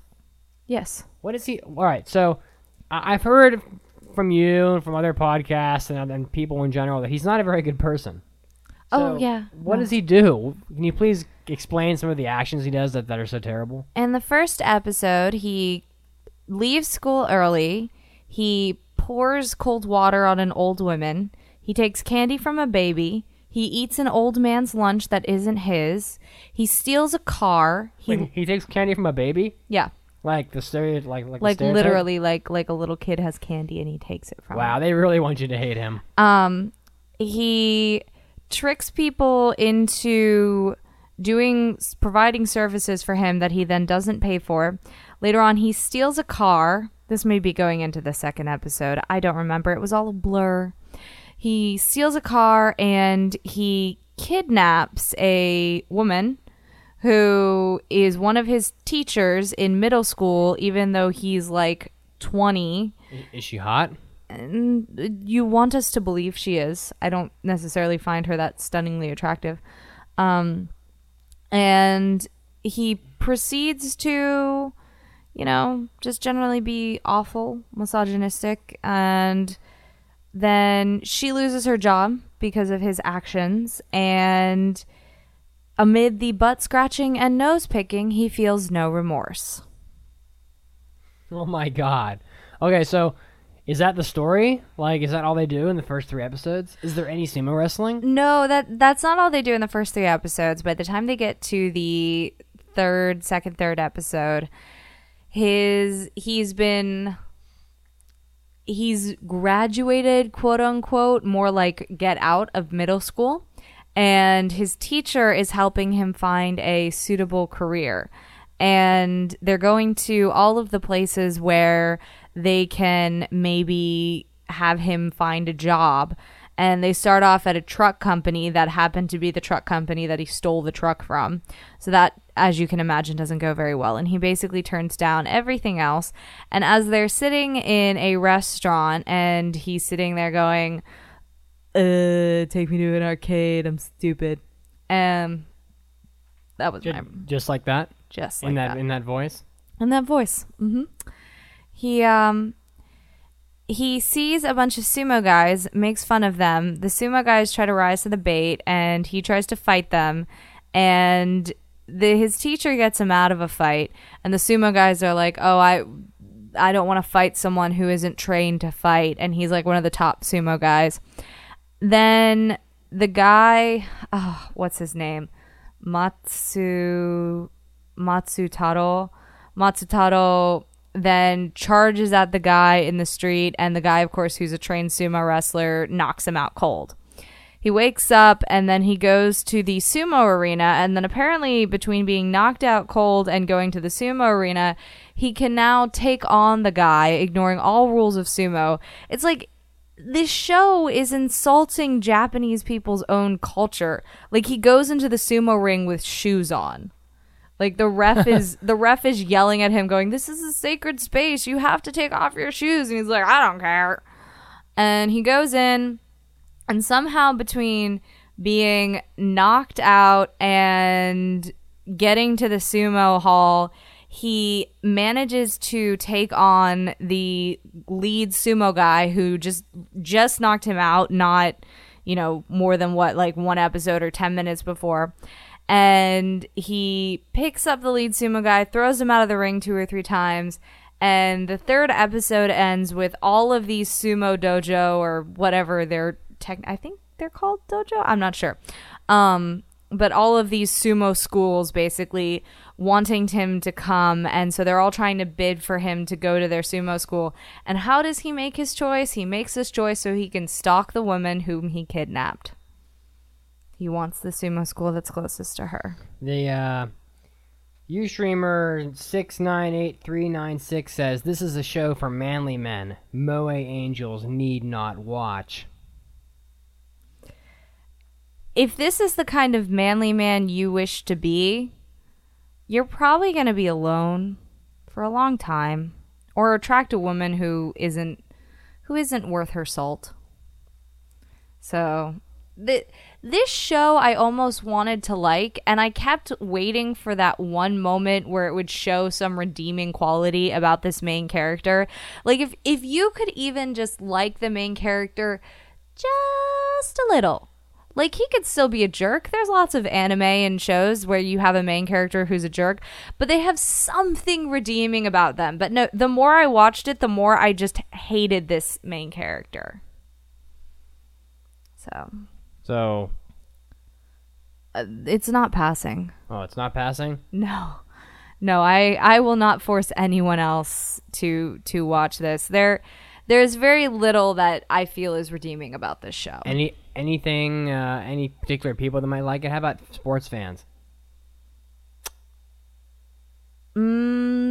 That's the thing, is it's not even, I don't feel like it's really even about sports. It's like I'm so big and strong and tough that I just can take on everybody, and I don't have to train hard or work hard. I just am big and strong and tough and dumb. So I feel like it's not really what sports fans are even looking for, because most people want the drama of sports and the working up to something and building up to it. And it's like he walks into it, and maybe that'll happen, but he's such an awful human being. All right, I'm going to sink it. Such an awful human being. Time to sink the ship. Oh, yes. It's awful. What we've got here is a piece of shit. Yep, 100%. It's a crap. Okay, so next up is Akuma no Riddle. Akuma no Riddle. Akuma no Riddle is a story that I took a chance on. It's an anime that I took a chance on. It is a Yuri anime of the season. It was based off of a manga that started in 2012, written by Yun Koga, and it has 2 volumes, so not a lot, but the manga is still ongoing. It is being produced by Studio Dio Media.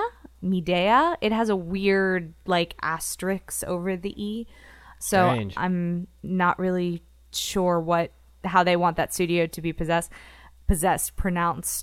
I'm using all kinds of wrong words. Well, you are Moe. It's directed by Keizo Kusakawa, and he was the director for Magical Girl Lyrical Nanaha A's. It's a pretty decent as well show. as Strikers and Asura Crying, Dog Days, and Campone? I don't know. A couple others. That's kind of a weak list. Yeah, it is kind of a weak list. And the story takes place at a private girls' boarding school. Really, the story starts out with where we see our main character, Tokaku Azuma, and she is this main character who's this cold, rough and tough assassin. And the first episode starts out with like this training course, and you see these people running through it, and they're running over obstacles, and they're in the mud, and they're engaging in combat, and she's the first one to clear it. And so she gets chosen basically to go to this school, and it's this Myojo Academy. And it's the Academy's 10th year black class. And you get kind of this feeling on campus that people know what this black class is, and it's kind of this special class that's outside of these other classes. But it's a very prestigious academy, and I'm pretty sure they said it either goes from junior high or even elementary school, I think, all the way up through college. So it's like supposed to be this super elite academy. Of these 13 students that are put into this black class, 12 are assassins, and they're all tasked with killing the one student who isn't an assassin, Haru Ichinose.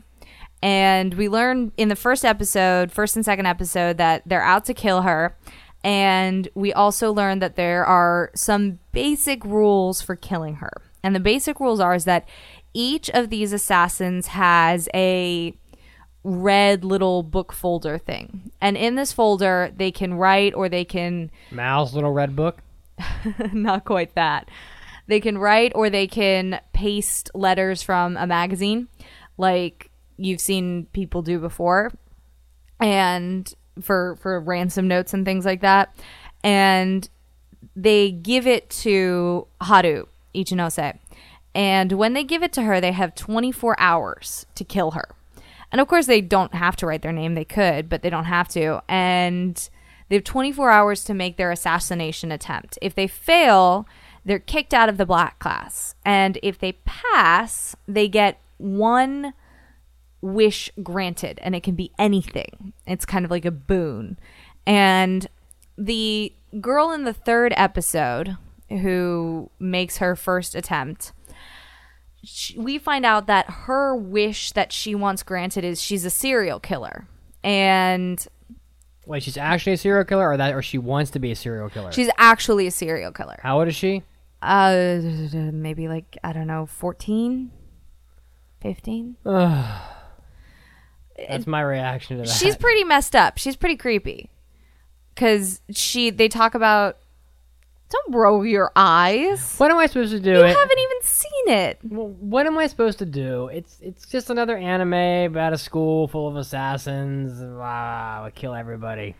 This girl is pretty messed up in the head. They go over the fact that how the only way that she can get pleasure is through cutting victims with scissors, and how she doesn't actually get pleasure from the killing, but from the torture beforehand. Are they called the cutting goods?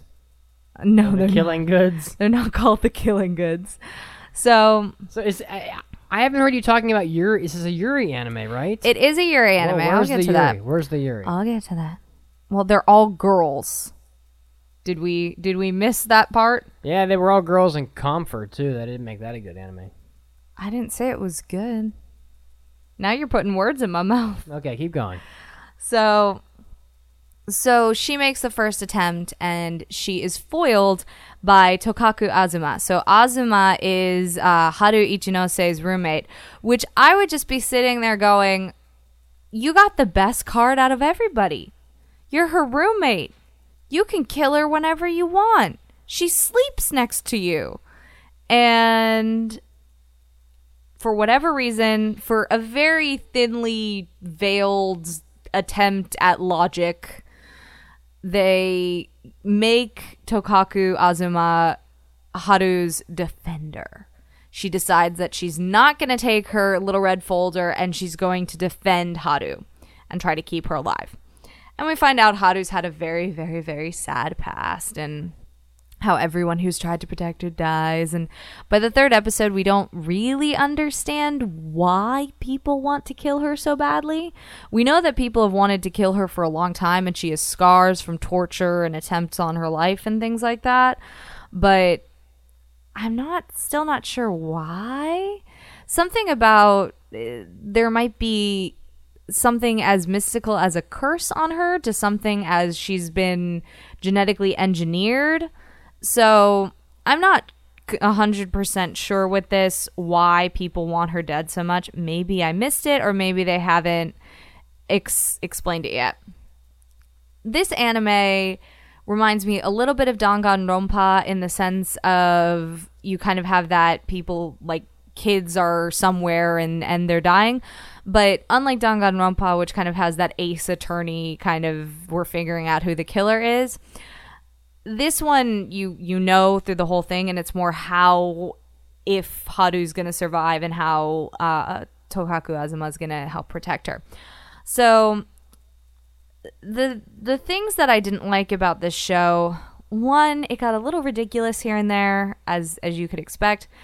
Two, I don't have a problem with Yuri. And I mean, I picked it knowing it was a Yuri show, but, and this goes for anything, I don't understand why. I do understand it because of how these companies view Yuri and yaoi and all that. But why, if it's like, we're going to make a Yuri show, all of the cast has to be lesbians? Yeah, I mean, I didn't even hear you really mention a lot of Yuri in your discussion. Well, Is there even one Yuri scene in the first 3 episodes? Tokaku Azuma and Haru Ichinose already have kind of a thing going on between them. You know that they're going to hook up. There's some sexual tension implied from other characters toward Haru. There's some sexual tension implied between other characters. So it's not, there's been nothing that's extraordinarily overt yet, but I could definitely see it going there, being more than just shoujo ai and verging into more of the realm of like straight up Yuri, where they're very forward with that. But my problem is just, I can't give credibility to anything when all the characters are lesbians or all the characters are gay or all the characters are one of the other. That's a good point. Because that would never happen, really. Right? Yeah, and just like shows that I also fault for all the characters being heterosexual. In the world, it's a blended spectrum. And you're going to have people who are homosexual, you're going to have people who are heterosexual, you're going to have people who are both and some who are none.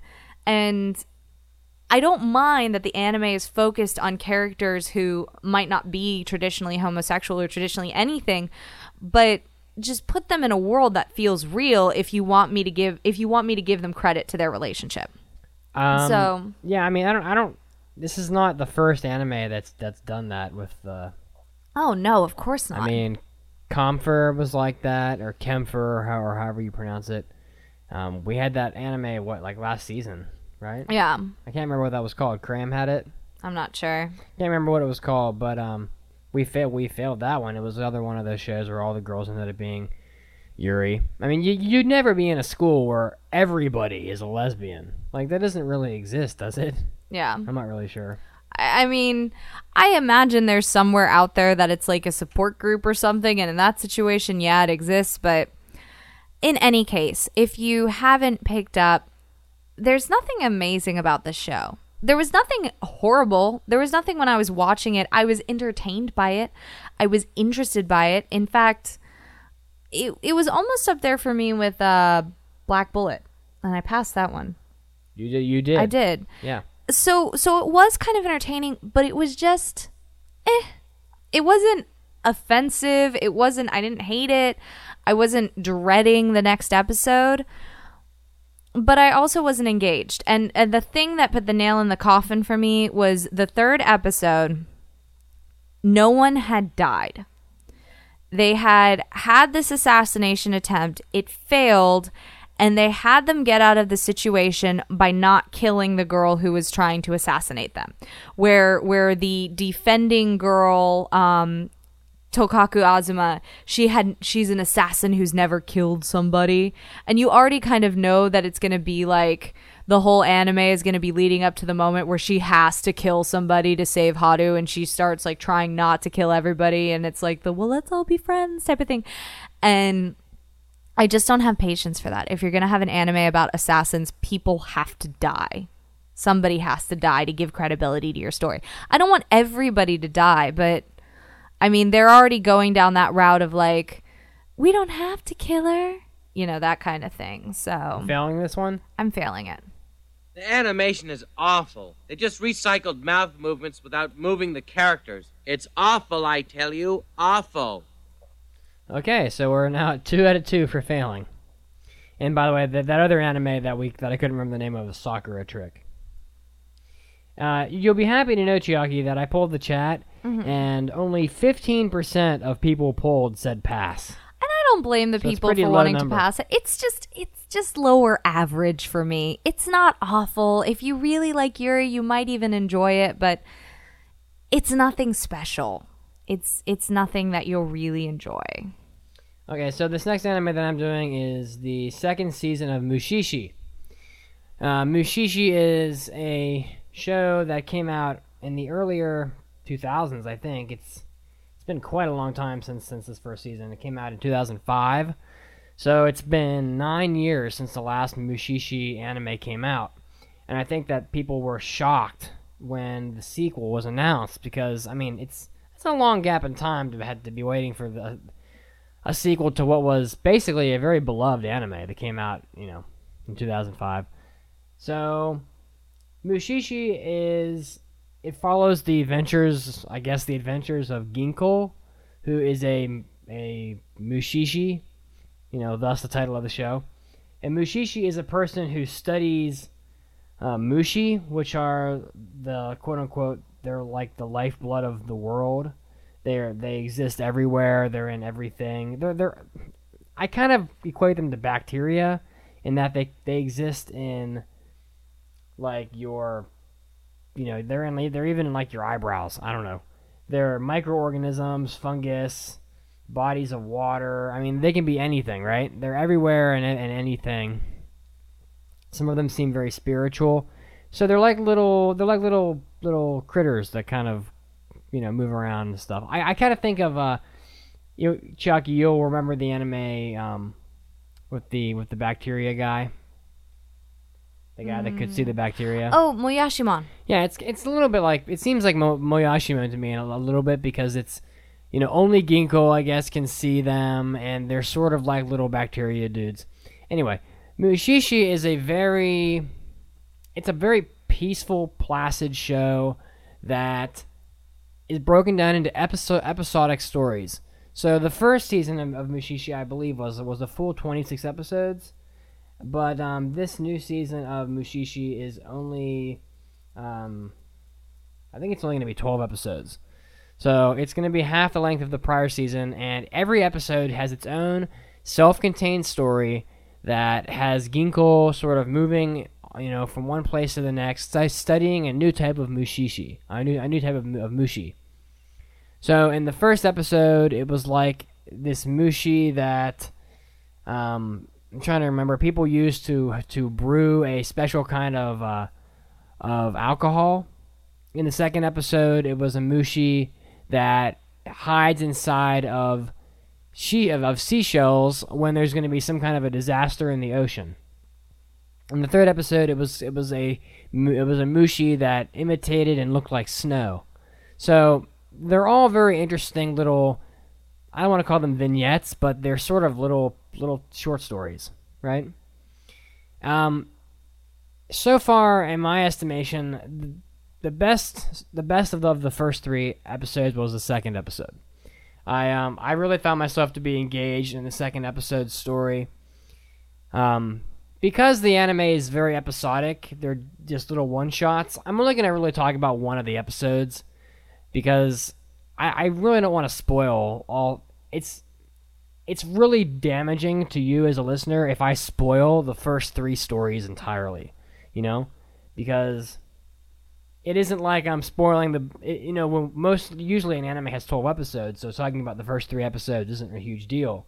But in Mushishi, the story is only 20 minutes. So in order to, keep that same rule, I could only talk about like the first 4 minutes of each episode. So Mitsugi, right? If I pick up episode 3 without watching episode 1 or 2. No problem. Okay.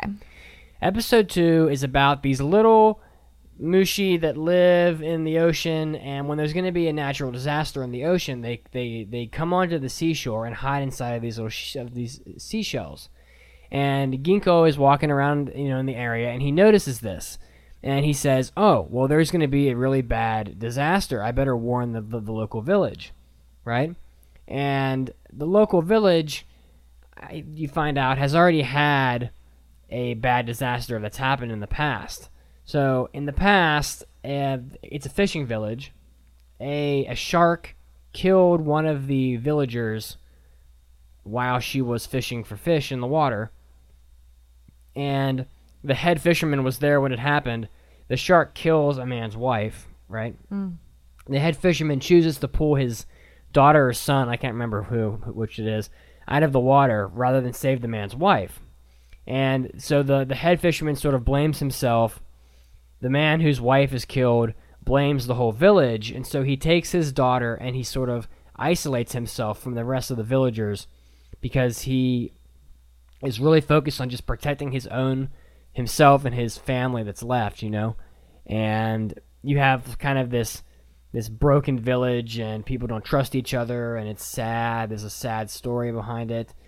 But nonetheless, Ginkgo sort of goes around and warns the villagers that there's going to be another disaster. So you find out that what happens is there's some kind of a pollution or a poison or something that comes into the ocean, and it's like a red tide, like a crimson tide, like Alabama. The ocean turns red, and it kills all the fish in the ocean, including the fish that are in these fishing colonies that the fishermen have created. And it wipes out all the stock. And so the fishermen are thinking, well, how are we going to eat? How are we going to trade with other villages and make enough money to survive? It's terrible. And what happens is that throughout the course of the episode, the isolated fisherman decides that he wants to it's safer for him and his daughter to rejoin the village, and as a contribution to the village to sort of apologize for being such a creeper, he comes back and I think what he gives him is a pearl. He has a pearl that he's been saving, and it's really, really valuable. And the village thanks him so much they can buy some food with it. So everyone's reunited and it's happy. It's a happy time. And, I think the moral of the episode is sort of like a story of forgiveness. It has, a lot of important themes in it that, make it a compelling story for the viewer. And it was genuinely enjoyable. I really liked the second episode of the anime. It was very solid. I'm not sure if the anime was alluding to this, and I know when you said Crimson Tide, I think you're making a sports reference. Well, yeah, the Alabama Crimson Tide is a college football team, but it is actually like the ocean turns red. It kills everything in the ocean. Well, I knew it from growing up in Florida. There's an algae bloom that's called a Crimson Tide, and it actually is a type of algae that turns the water brownish. Does it kill fish? I don't know if it kills fish or not. Well, I'll look. While you're doing that, I didn't really talk much about the staff behind this show because a lot of the staff in the studio are the same as the first Mushishi. So it has the same sort of aesthetic feel to it that the first season has. That's pretty much all you need to know. Yes, it occurs when microscopic with algae. They're harmful algae blooms. They can capable of killing fish, birds, and other marine animals. They also can cause health problems in humans, including respiratory irritation. So I didn't know if the show was making some kind of allusion to the Mushishi being like bacteria in the real world. Baka is dumb wants to know if the woman in the story died in a sharknado. That did not in fact happen, but had it happened, it would have been very interesting. So, I'm gonna wrap this up quick here. I like Mushishi. I haven't watched the first season, but it doesn't matter. You don't have to watch the first season of Mushishi to watch this second season. The stories are really well animated. They're really well told. The structure of the storytelling is solid. The characters are really nice. It's overall a pretty great show. The one criticism I would have of the anime is that it's a little boring. If you're the kind of anime fan that watches anime to have like really fast-paced action or people killing each other or, sex or whatever it is, that is not in Mushishi at all. I mean, the anime couldn't be slower. I mean, we played the opening theme song in the beginning of the anime. I mean, here's the opening theme song, right? It's like the slowest put you to sleep music ever. I've actually had people say, Cram's wife actually said that she loves the original Mushishi and she loves to fall asleep to it. I mean, listen to this song here. We broke everything. This is what the anime feels like when you're watching it. You just kind of want to fall asleep and, wake up halfway through and go, oh crap, I missed 10 minutes and have to rewind it. But, if you're okay with that, I think it's a really great show. It's more quality storytelling than it is entertainment, really. I'm gonna pass Mushishi. I think everybody knew it was gonna pass. I'd be the only critic on the face of the world that didn't at least want to review the anime in its entirety. So I'm gonna pass it, but I truly don't think it's for everybody. I think that it's about as slow as you can be as an anime and as a a form of entertainment. So if you're not that viewer, you may not like the anime. It's not going to be for everybody. So just keep that in mind when you watch it, and I think it'll be fine. And again, you don't have to watch the first season to watch the second season of Mushishi. Just sit back and have a cup of tea or something, and enjoy some little 20-minute one-shot stories. They're nice. So something that is definitely not calm or slow is No Game, No Life. So this is going to be our last impression for the show, and not of this episode, not overall. No Game, No Life is a currently slated to be 12-episode series.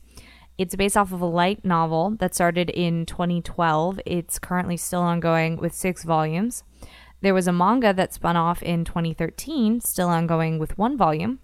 And now in 2014, it is getting a television anime series. So it's a franchise that's been busy. The director is Atsuko Ishizuka, and notably, Atsuko was the assistant director for Nana, which I think, as we all have covered, is a fantastic series, well worth watching. Other notably for me was she was also the director for Aoi Bungaku, and that was another one that was a fantastic little story. So otherwise, there isn't too much on her list. That she did Supernatural, the animation series. Did that come out? That came out? Yeah, I think it did. Oh. I think so. Oh, Maybe. I forgot that. Don't know. I'm not... Okay. And a couple others she's been involved with. So the writer that did the series... I'm not sure if it's series composition. It just says written by... is a man named Juki Hanada. And Hanada did series composition for Steins Gate, Robotic Notes, Rosin Maiden, and script for a ton of things like Oh My Goddess, K-On!, Steins Gate, Ichigo Mashimaru, Fate Stay Night. So there's some interesting people working on this project. No Game No Life is about a pair of siblings, Sora and Shiro, and they are a pair of hikikomori NEETs.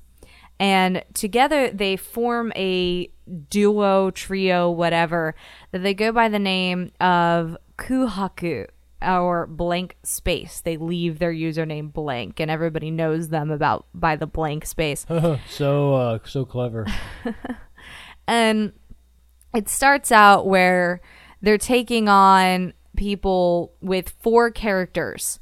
So they're each controlling 2 characters in this MMO at once. So like the little girl sister is using her feet to control one character and her hands to control another. So they're super, super gamers.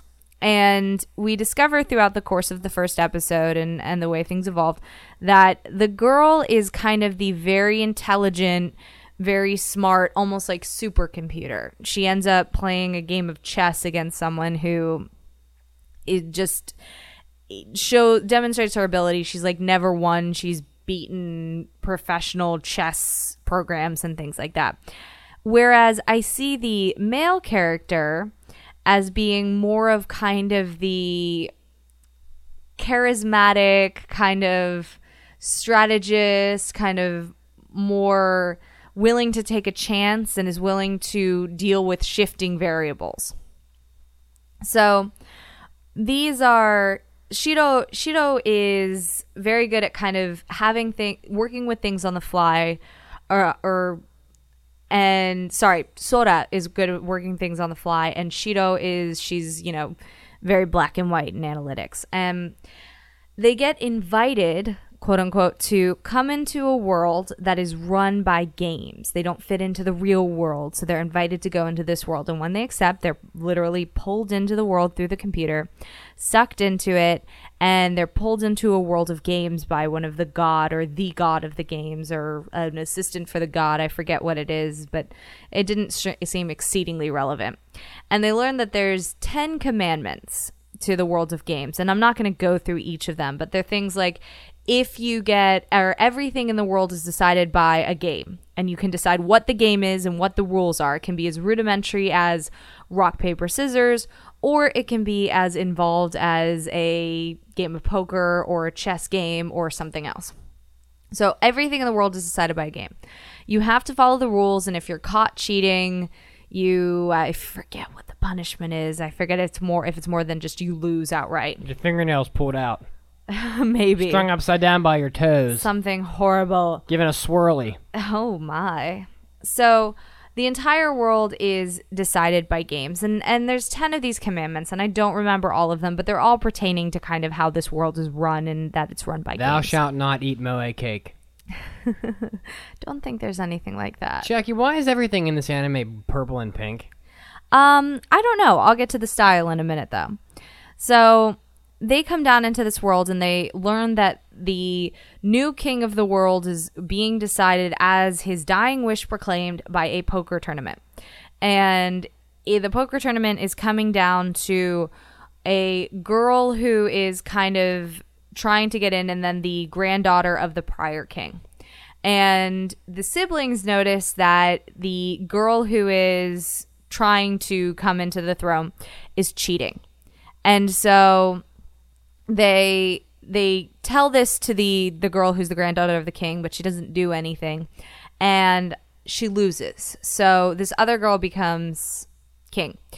So then the siblings engage the granddaughter of the king through just stuff happening into another game, and Sora decides that if he wins in a game with her, that then she will have to date him, love him, something like that.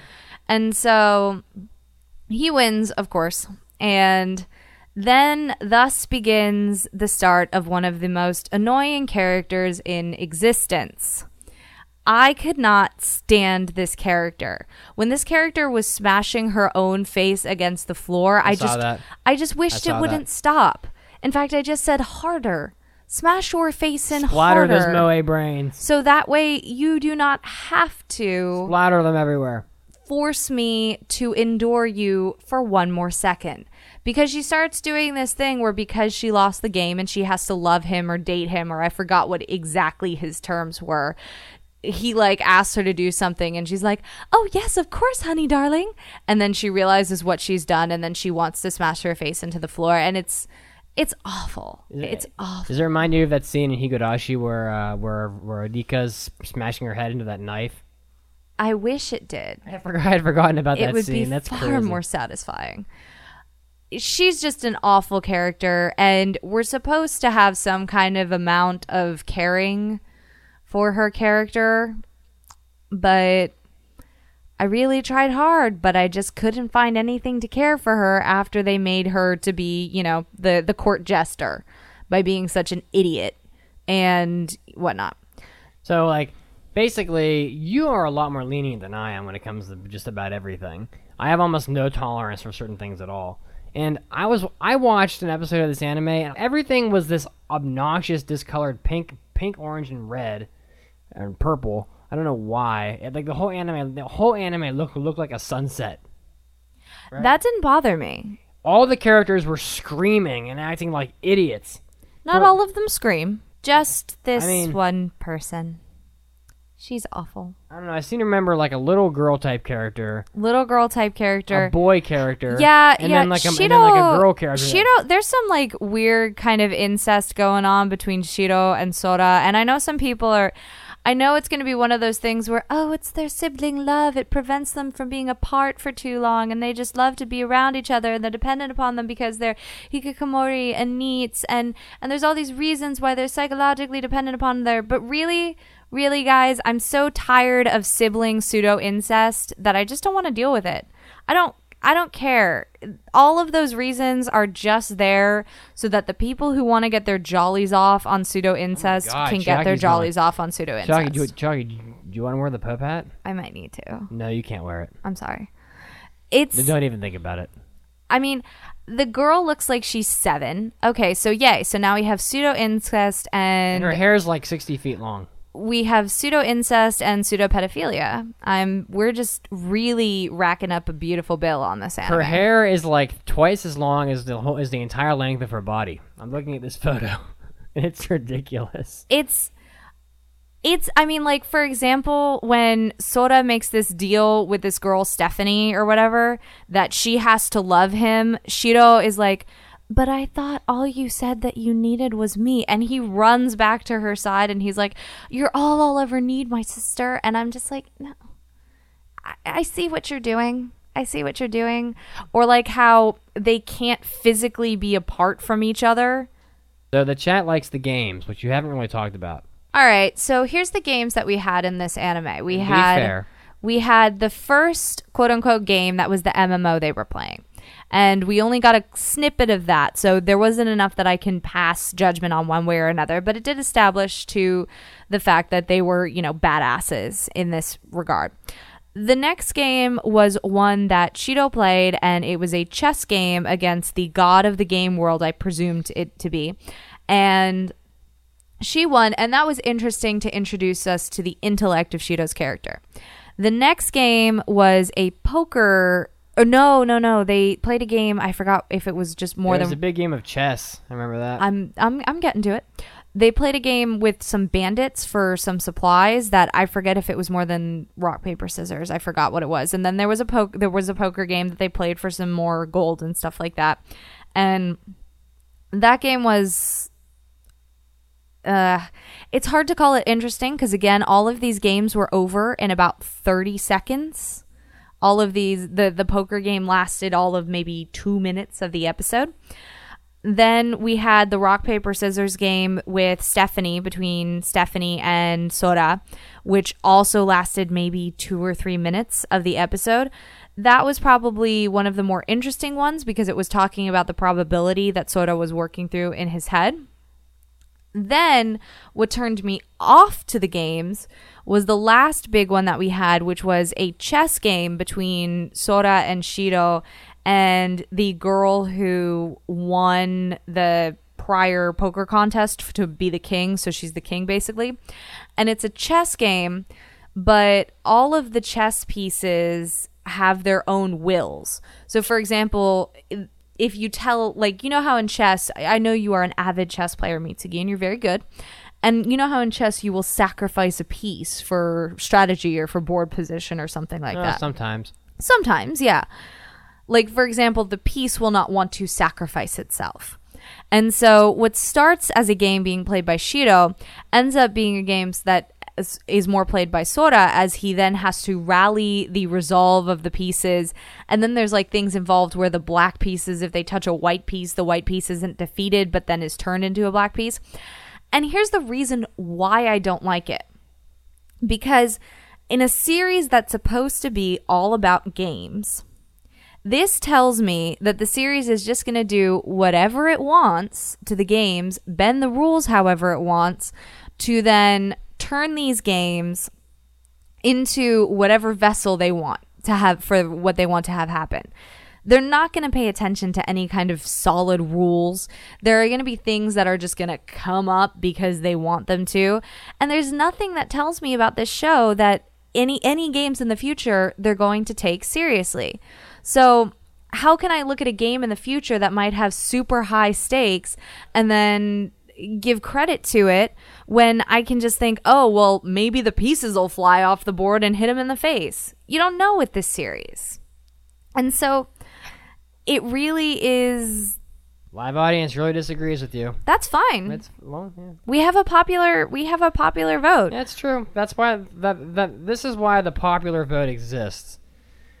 So, Anyway, so I'm guessing you're not passing this anime. I'm sorry, it's not passing.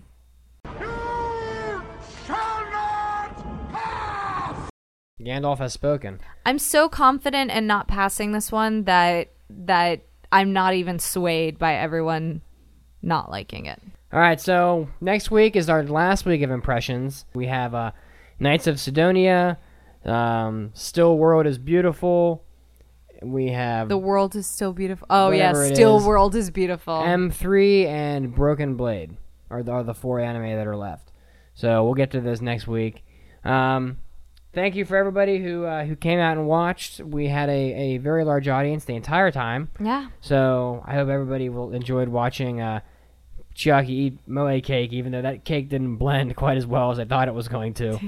But yeah, that's why you add milk to your cake. It probably would have been better if you mashed it, I think, than blended it. I know we were being true to the anime, but... Right. Well, she just drops it in there. Yeah. Anyway, so this was episode 226 of the Anime Addicts Anonymous podcast. You can find us at our website, www.aapodcast.com. Don't forget that after next week, the listener choice anime poll will be up on the website. So you will be able to choose which anime you want us to review as our 9th selection. Also, don't forget to follow us on Twitter at AAA Podcast, and we're also on Facebook. and live every Saturday night at 9:30 p.m. Eastern Standard Time on Ustream.tv. Thank you again to everybody who watched live. We had a lot of participation this time, so it makes the show much better having you here. So we're always grateful. The song taking you out tonight is the closing theme to Mushishi Zoku Shou. So enjoy another sleepy song, and we'll see you guys next week. Take care, everybody.